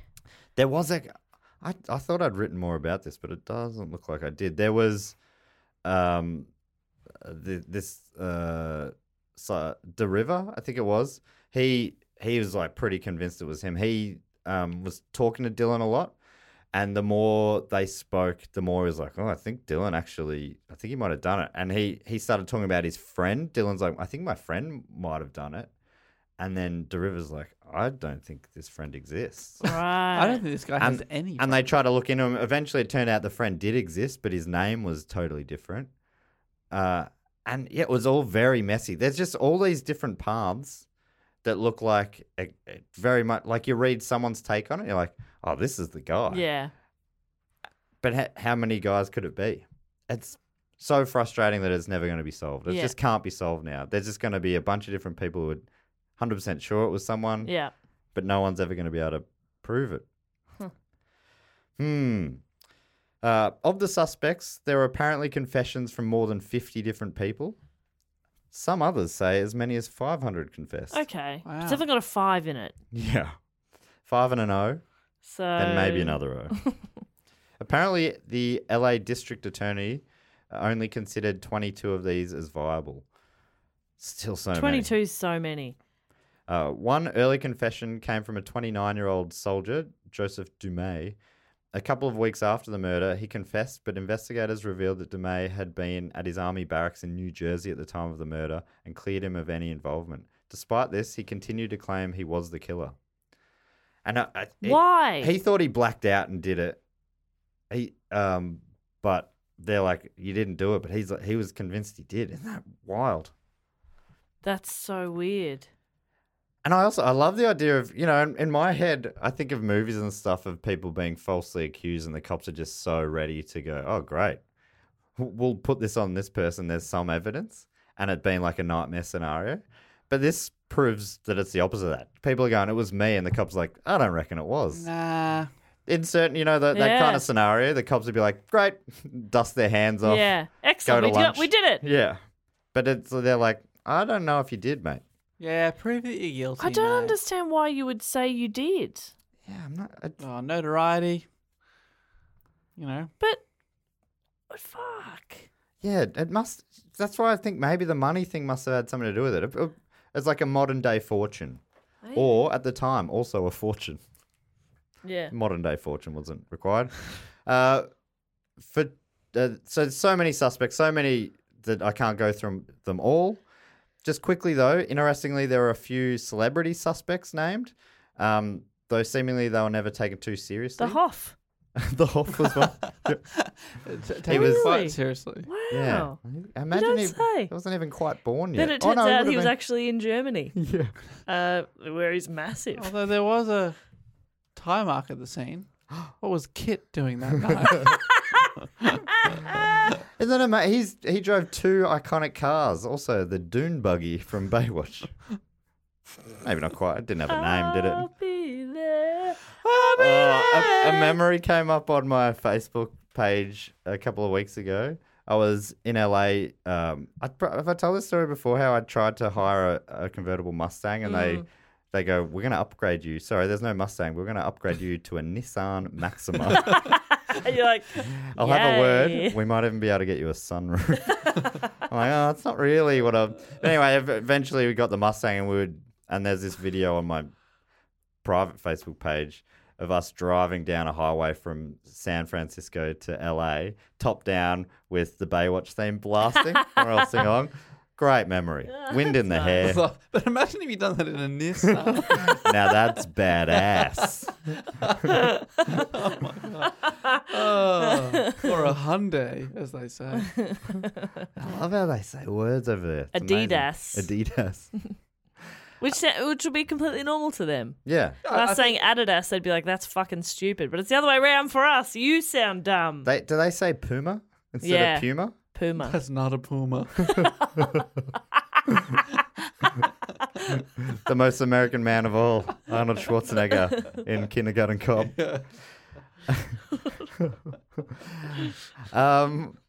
So the celebrity, as well as... Just got it. Because I was trying to think of other quotes from that movie. And I went through a couple of them. And then I was like, I don't know what I'll say. What would you say? I was going to say it's not a tumor. And that's what he was doing. What do you think I was referencing when you laughed?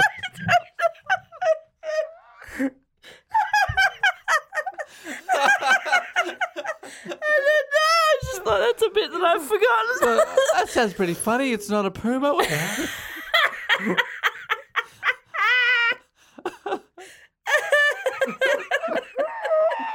I'm crying. Who is your daddy and what does he Puma?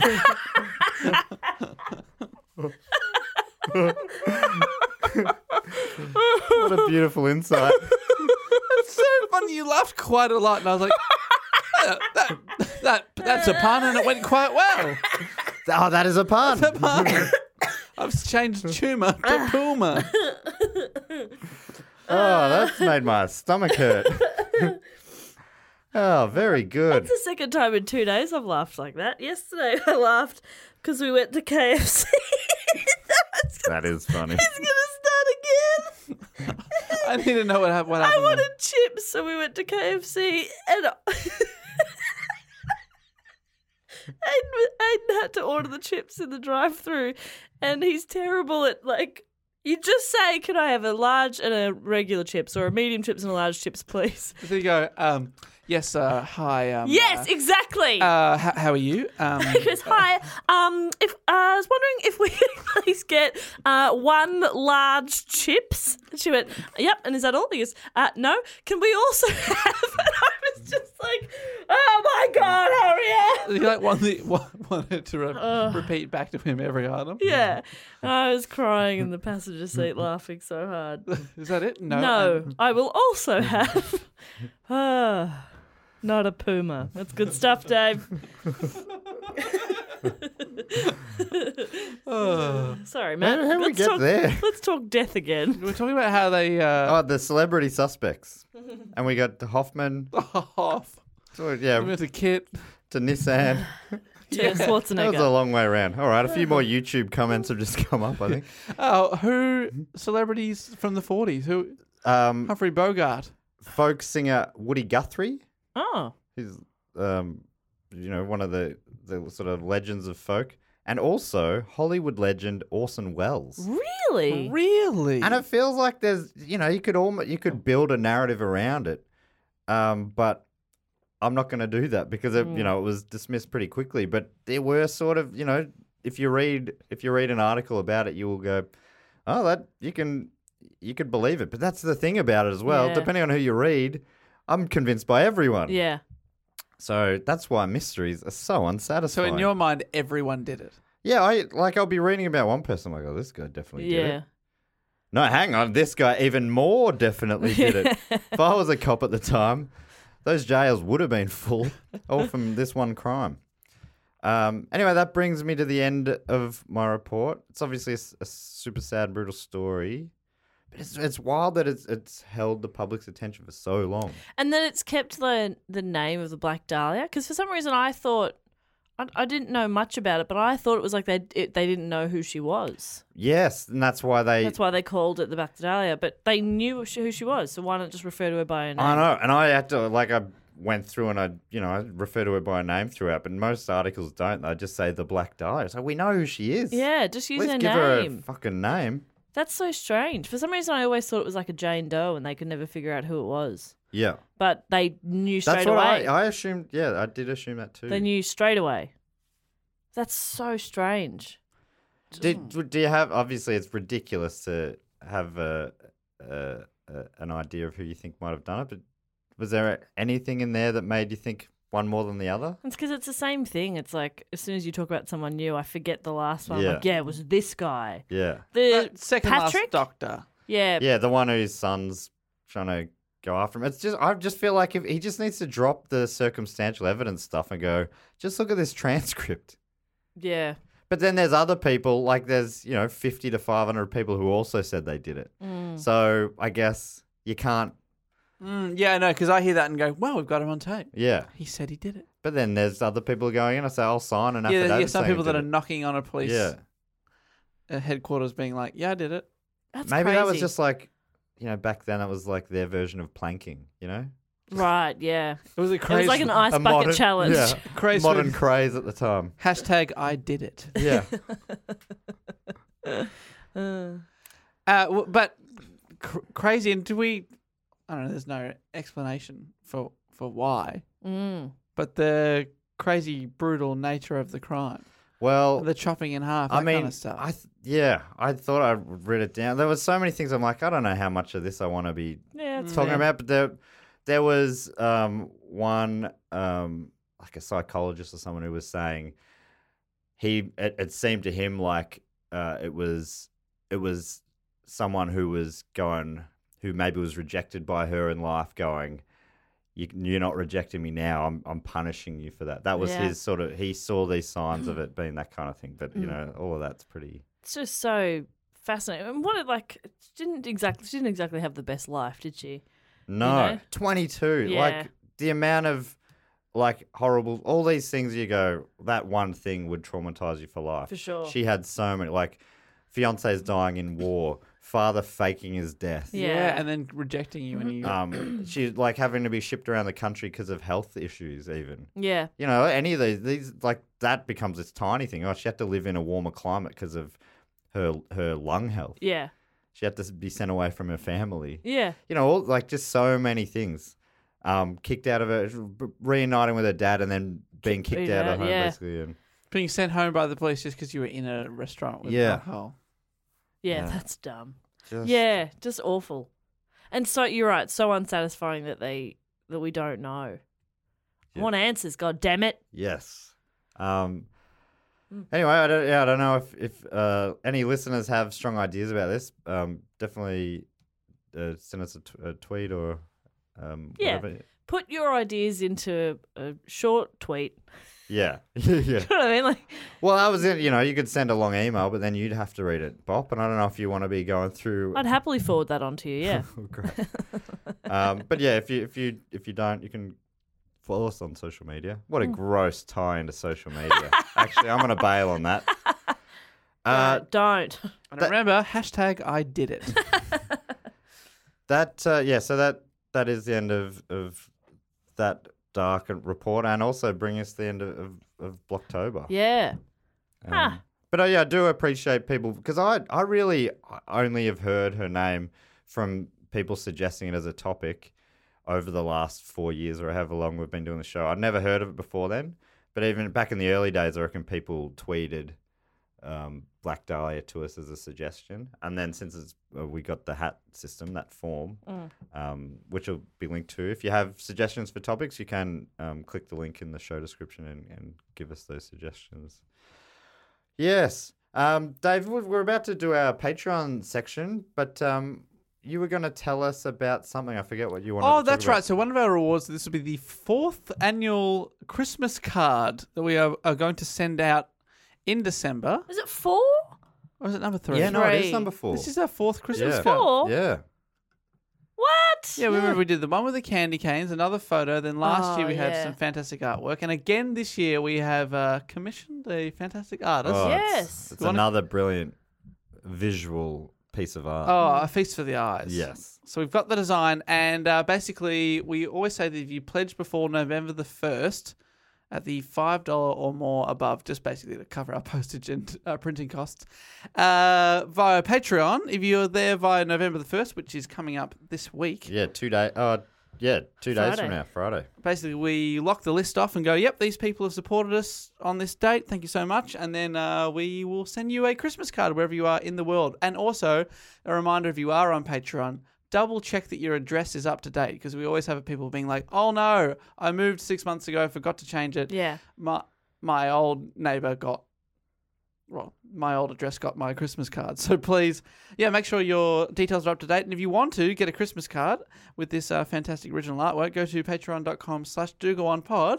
And at the same time, support the show and get a bunch of other rewards, including those bonus episodes that we spoke about at the top of the show.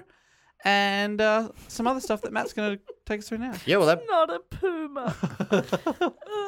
that does bring us to the fact, quote, or question segment of the show, everyone's favourite segment, which has a jingle that goes like this. Fact, quote, or question.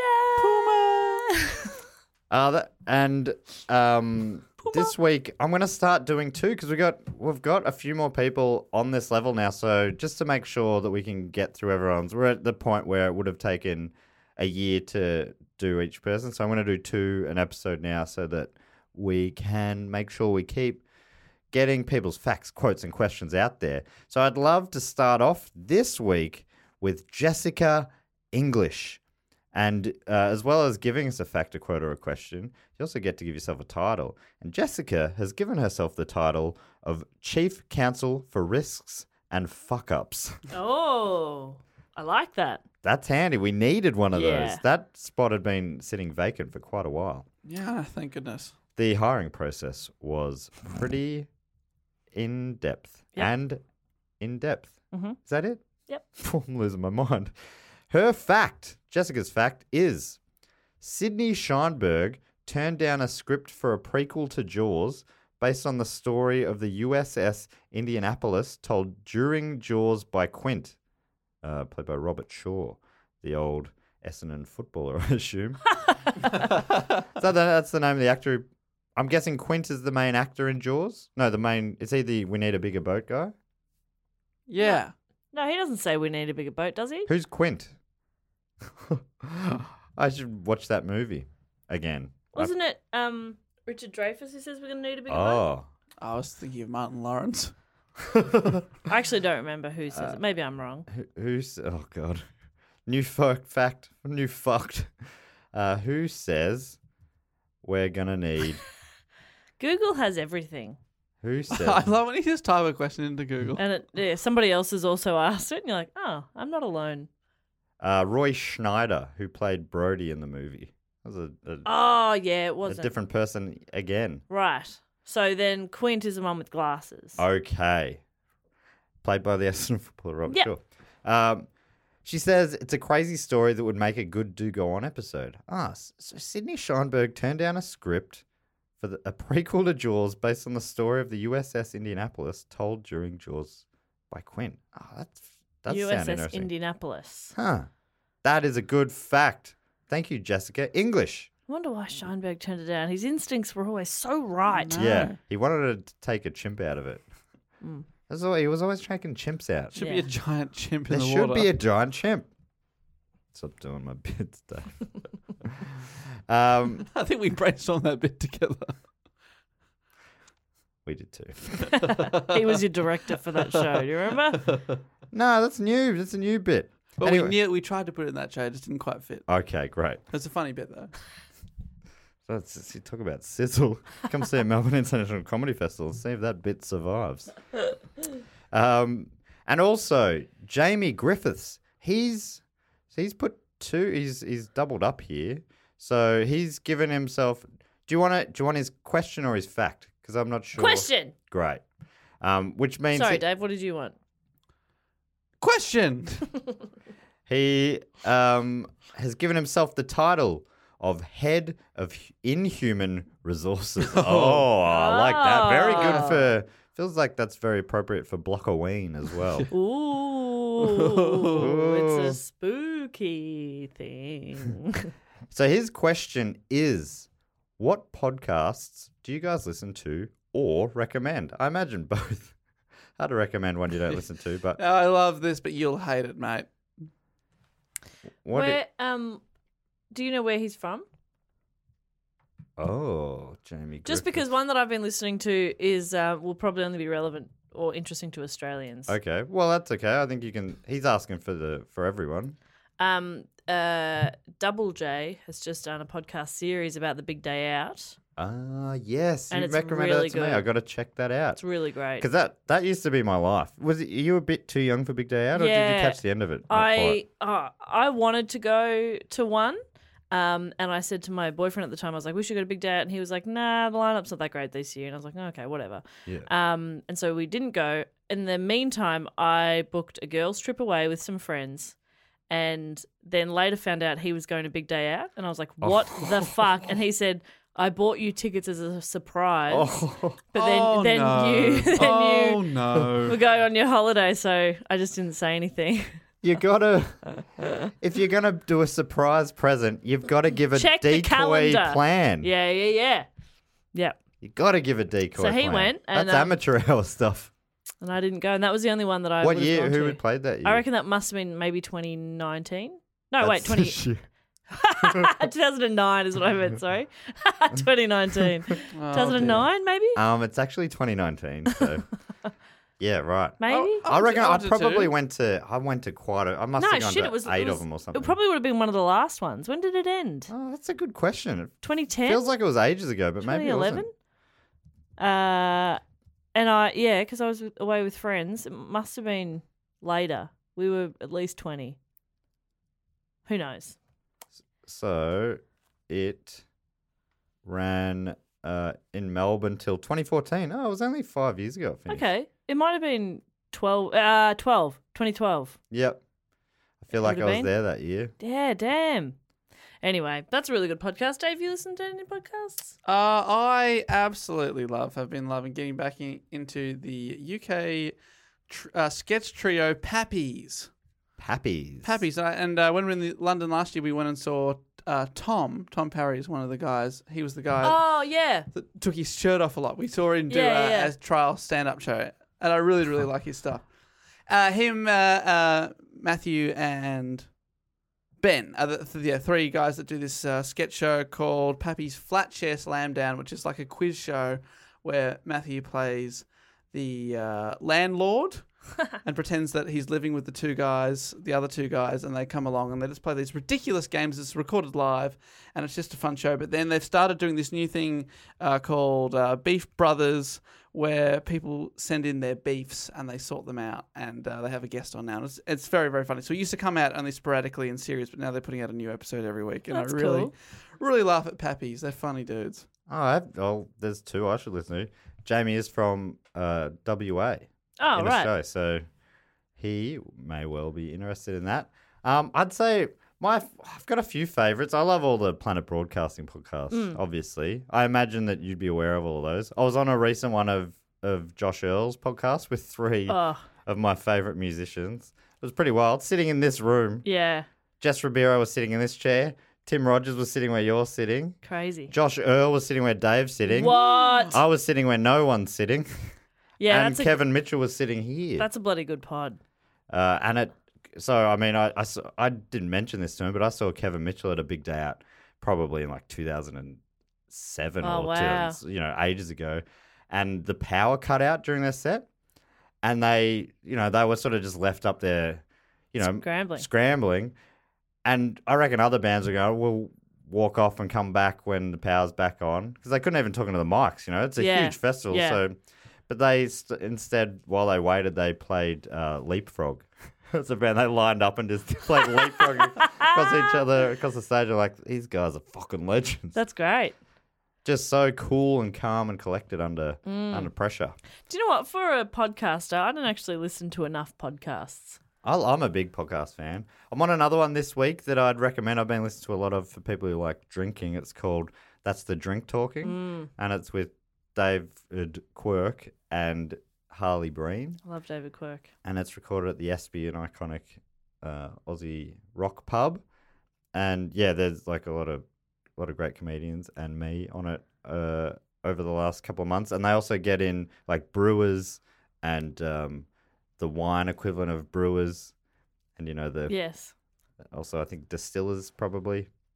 That's interesting if you're into drinking culture and just a couple of funny guys chatting. They are very funny guys. One more that I also like, and I don't listen to every episode, I sort of drop in and out, is Daniel Connell's podcast, Taking It Easy. Oh, yeah, that's a great podcast. Taking It Easy, and he just sort of has You've been on a it, haven't cuppa. you? Yeah, I have, a while ago. Last year. You took it easy with him. Meso from Planet Broadcasting's been on it. Yeah, he just gets, and it's not just comedians. He talks to all sorts of different people. He's spoken to like vets and doctors and people just doing different things, and he just chats to them. But he's just such a lovely and he's such a good chat, and he asks good questions. His ads at the start are so funny. So good. It's the same run. Anyway, I won't ruin that. Has for your you, car shit itself? So funny.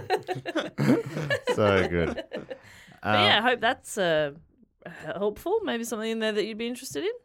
Yeah. Also, there's a brand new podcast out this week called Listen Now. Yes. Which is on our podcast network, the Do Go On podcast Yeah, network. we're a network within a network. And it's recorded in this very studio. It's with me and my cousin Sam Tonkin. And we're going through back catalogues of music. This first season, potentially the only one we ever do, but if we have fun, we'll keep doing it. It's about Australian band Cold Chisel. They're like a Oz pub rock legends. The first episode, we talk about what pub rock is, and we go through that and then talk about a bit of the origins of Cold Chisel. And then from then on, we go album by album. And it has been quite a bit of fun. Awesome. Yes. Love that. Anyhow, so that's Jamie Griffiths. Thank you so much. If you want to get in the fact, quote, or question segment of the show, you can support us at patreon.com/dogoonpod and support us on the Sydney Scheinberg deluxe level. Hey, I just remembered something as well. I'm going to put in someone like a year ago, a listener made us a fact, quote, or question jingle that I've never put in.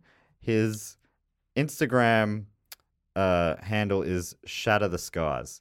So here is the jingle. I have a fact. Do you have a fact? No, I have a quote because I like them the most. But do you know what you just did as a host?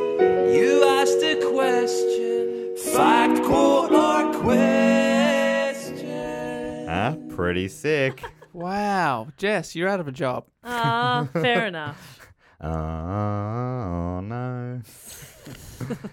So the other thing we like to do at this time in the Patreon segment of the show, which is fast becoming about as long as the rest of the show, we like to thank a few of our other great Patreons. And these are Patreons who've probably been supporting us for about a year now. Bloody legends, one and all. And Jess, you normally give us a little game based on the topic or something else. Maybe today not the... Well, topic, no, not the topic, but but also the topic. Okay. They're not murdered, but I want to give them a colour and a flower. Oh, great. That's nice. You know, but it doesn't end with murder. I like that about it very much. All right. Well, how about I go first and you give us a colour. Please. And a flower. Maybe you give us a colour. Dave, you give us a flower. Great. From MA. Is that Maryland? Dave, is that Maryland? America's so oldest state? It could also be Massachusetts. Oh. It could also be Michigan for some reason. We need to ask Gary Goldman. MA, USA state. Sorry. It is Massachusetts. Yeah. Boston, where Elizabeth Short was born. And I'd love to thank from Massachusetts, Merrimack, Massachusetts, it's Jesse Mark Russell. First colour you think of, Bob? Green. Did you say gay green or gangrene? Oh, gangrene. That's a nasty colour. Said green. Oh. I didn't say gay. Oh, you green. said gah green. Yeah. You were shocked.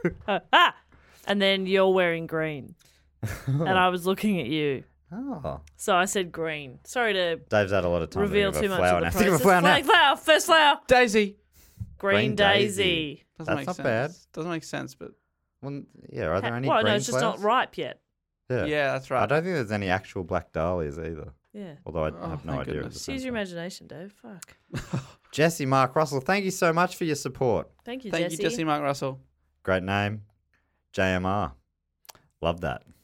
I'd also love to thank from Bonnybridge in Great Britain, Claire Hazard. Claire Hazard, I guess. All right, Dave, first colour, go. Pink. Pink. Flower. Rose. Pink rose. That's lovely. That's lovely. Like that. That's a Pink real rose. thing. Okay. Green daisy, very fun, Mm. cartoony. Pink rose, elegant, beautiful. Yes. Yes. Single stem. Oh. Classy. Classy. Sounds like a perfume. Oh, Pink rose. pink rose.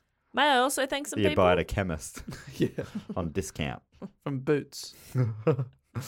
Yeah, could you please thank someone? I would love to thank some people from Goolwa Goolwa. Pardon me? in South Australia. I beg you. Pardon you. Pardon you. Gesundheit. I would like to thank Heidi Ottawell. Oh, Heidi Ottawell. If I was going to say a colour, do you want me to say a colour? Colour, go. Maroon. It's because I'm wearing maroon. Because you both wear maroon. Yeah, we coordinate. We're cute. Yeah. Dave, first flower. Lotus.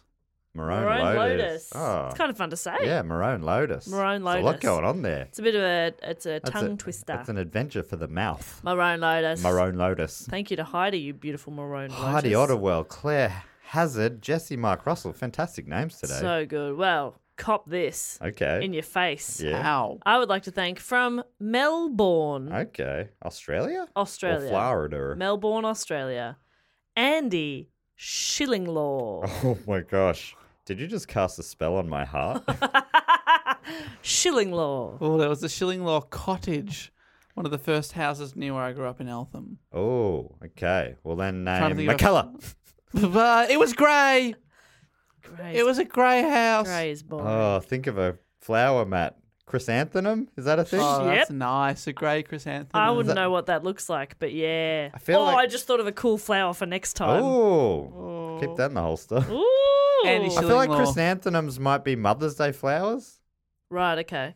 Something I think like that. any flower is a Mother's Day flower. Happy Mother's Day. Here's some grey I flowers. think most flowers I know are associated with a day or something.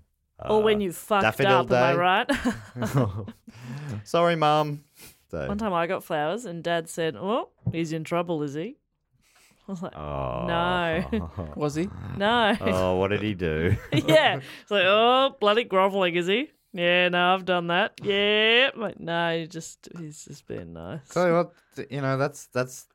that's what the media does to men. We're always the villain. You know what I mean? So now men can't even do a nice thing. What's the man feminist thing? I'm the man feminist of this podcast. And I like to say it's about time men had a fair go. Dave, thank some people so I don't punch Matt in the throat. All right. Well, I'd like to thank from Essex in the UK, Jack Jefford. Ooh, Jack Jefford. Yeah, JJ. double J. Jack Jefford. Oh, Jefford's good. Jess has got a flower ready to go. So let me do a colour. Yeah. Strawberry. Strawberry. And the flower is? Agapantha. Oh. Strawberry. Even your face halfway through was like, abort. I want to do a port on. I'm like, that's not a colour, it's a fruit. But I was too far. If anything, it's closer to a flower than it is a colour. We've got a double flower here. The strawberry. That's me trying to back out of it, saying a word. Matt, Strawberry. you can't reverse time. I wish. But Thanks. now Jack Jefford has a strawberry agapantha. No, a strawberry. Sorry, beg your pardon. Strawberry agapantha. Agapantha.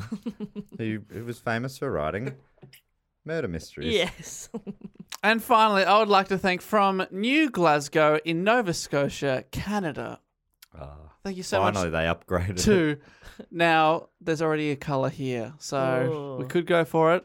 It's Fraser Green. Too obvious. Too obvious. We've already done it green before. Blue. Thank you. Out of the box. Hollyhock. Split green in half, you get blue.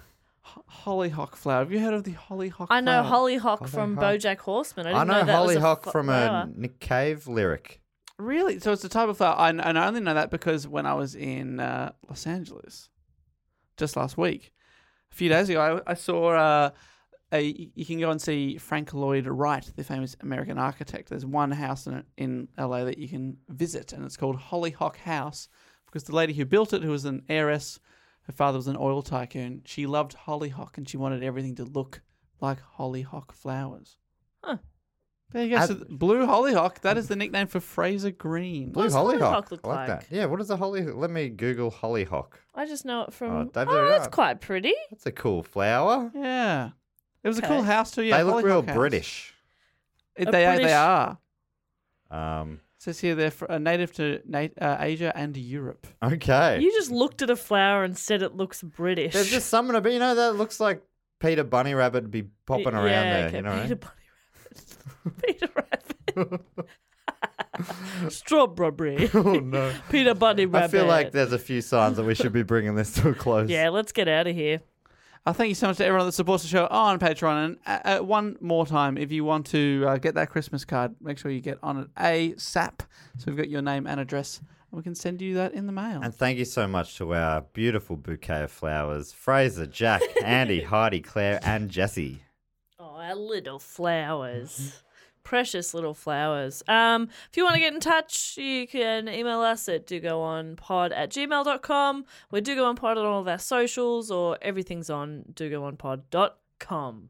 Oh, yeah. Hell yes. And sadly, that brings us to the end of Block Topher Grace month. I'm looking forward to Boxing Day tomorrow. What are you going to do for Boxing Day? I'll go to the Boxing Day sales. Oh, wow. And but yeah, thanks to everyone that voted on topics, suggested any of those awesome topics. It's been, I reckon, our best block yet. I reckon so too. Here's to an even better block next year. Oh, Block Can't wait. 2020, that's cool. Yeah, I love the that's sick. festive time of year because we're from here on. It's all festive. We're moving Yeah. into the other famous festive period of the year, Thanksgiving, which is, I think, sometime coming up. Yeah, and huge here in Australia. Yeah, a president pardons a turkey. That's the best bit. Yeah. I love the fact that the American president does a bit of pantomime. It's so weird. Is that still a thing? Probably. I don't Yeah, know. Obama definitely used to do it. Oh my gosh. So Trump's going to do it. That is going to be interesting. Anyway, let's go. We got to go. Thank you so much. We'll be back next week with another episode. And remember, come to Perth this weekend. Thank you. Goodbye. Later. Bye.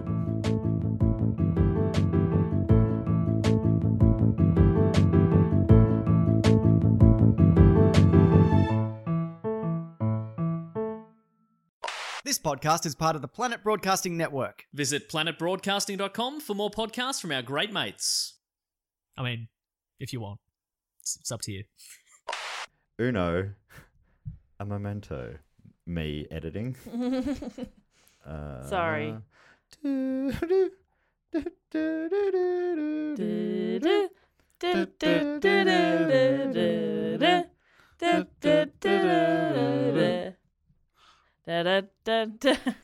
In her 2010 book, The Black Dahlia, Shattered Dreams, Brenna Hoogan, Short's father, said Short's father, Cleo, worked build... Try again. This is a really poorly written paragraph, sorry.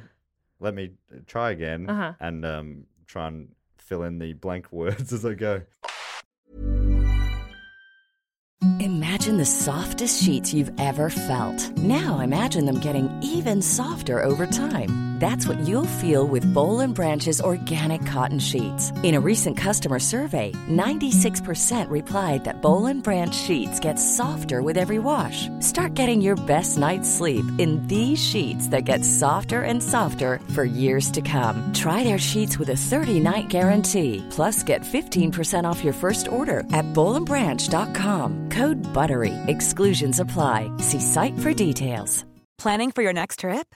Elevate your travel style with Quince. Quince has all the jet-setting essentials you'll want for your next getaway, like European linen, premium luggage options, buttery soft Italian leather bags, and so much more. And is all priced at 50 to 80% less than similar brands. Plus, Quince only works with factories that use safe and ethical manufacturing practices. Pack your bags with high-quality essentials you'll be wearing for vacations to come with Quince. Go to quince.com/pack for free shipping and 365-day returns.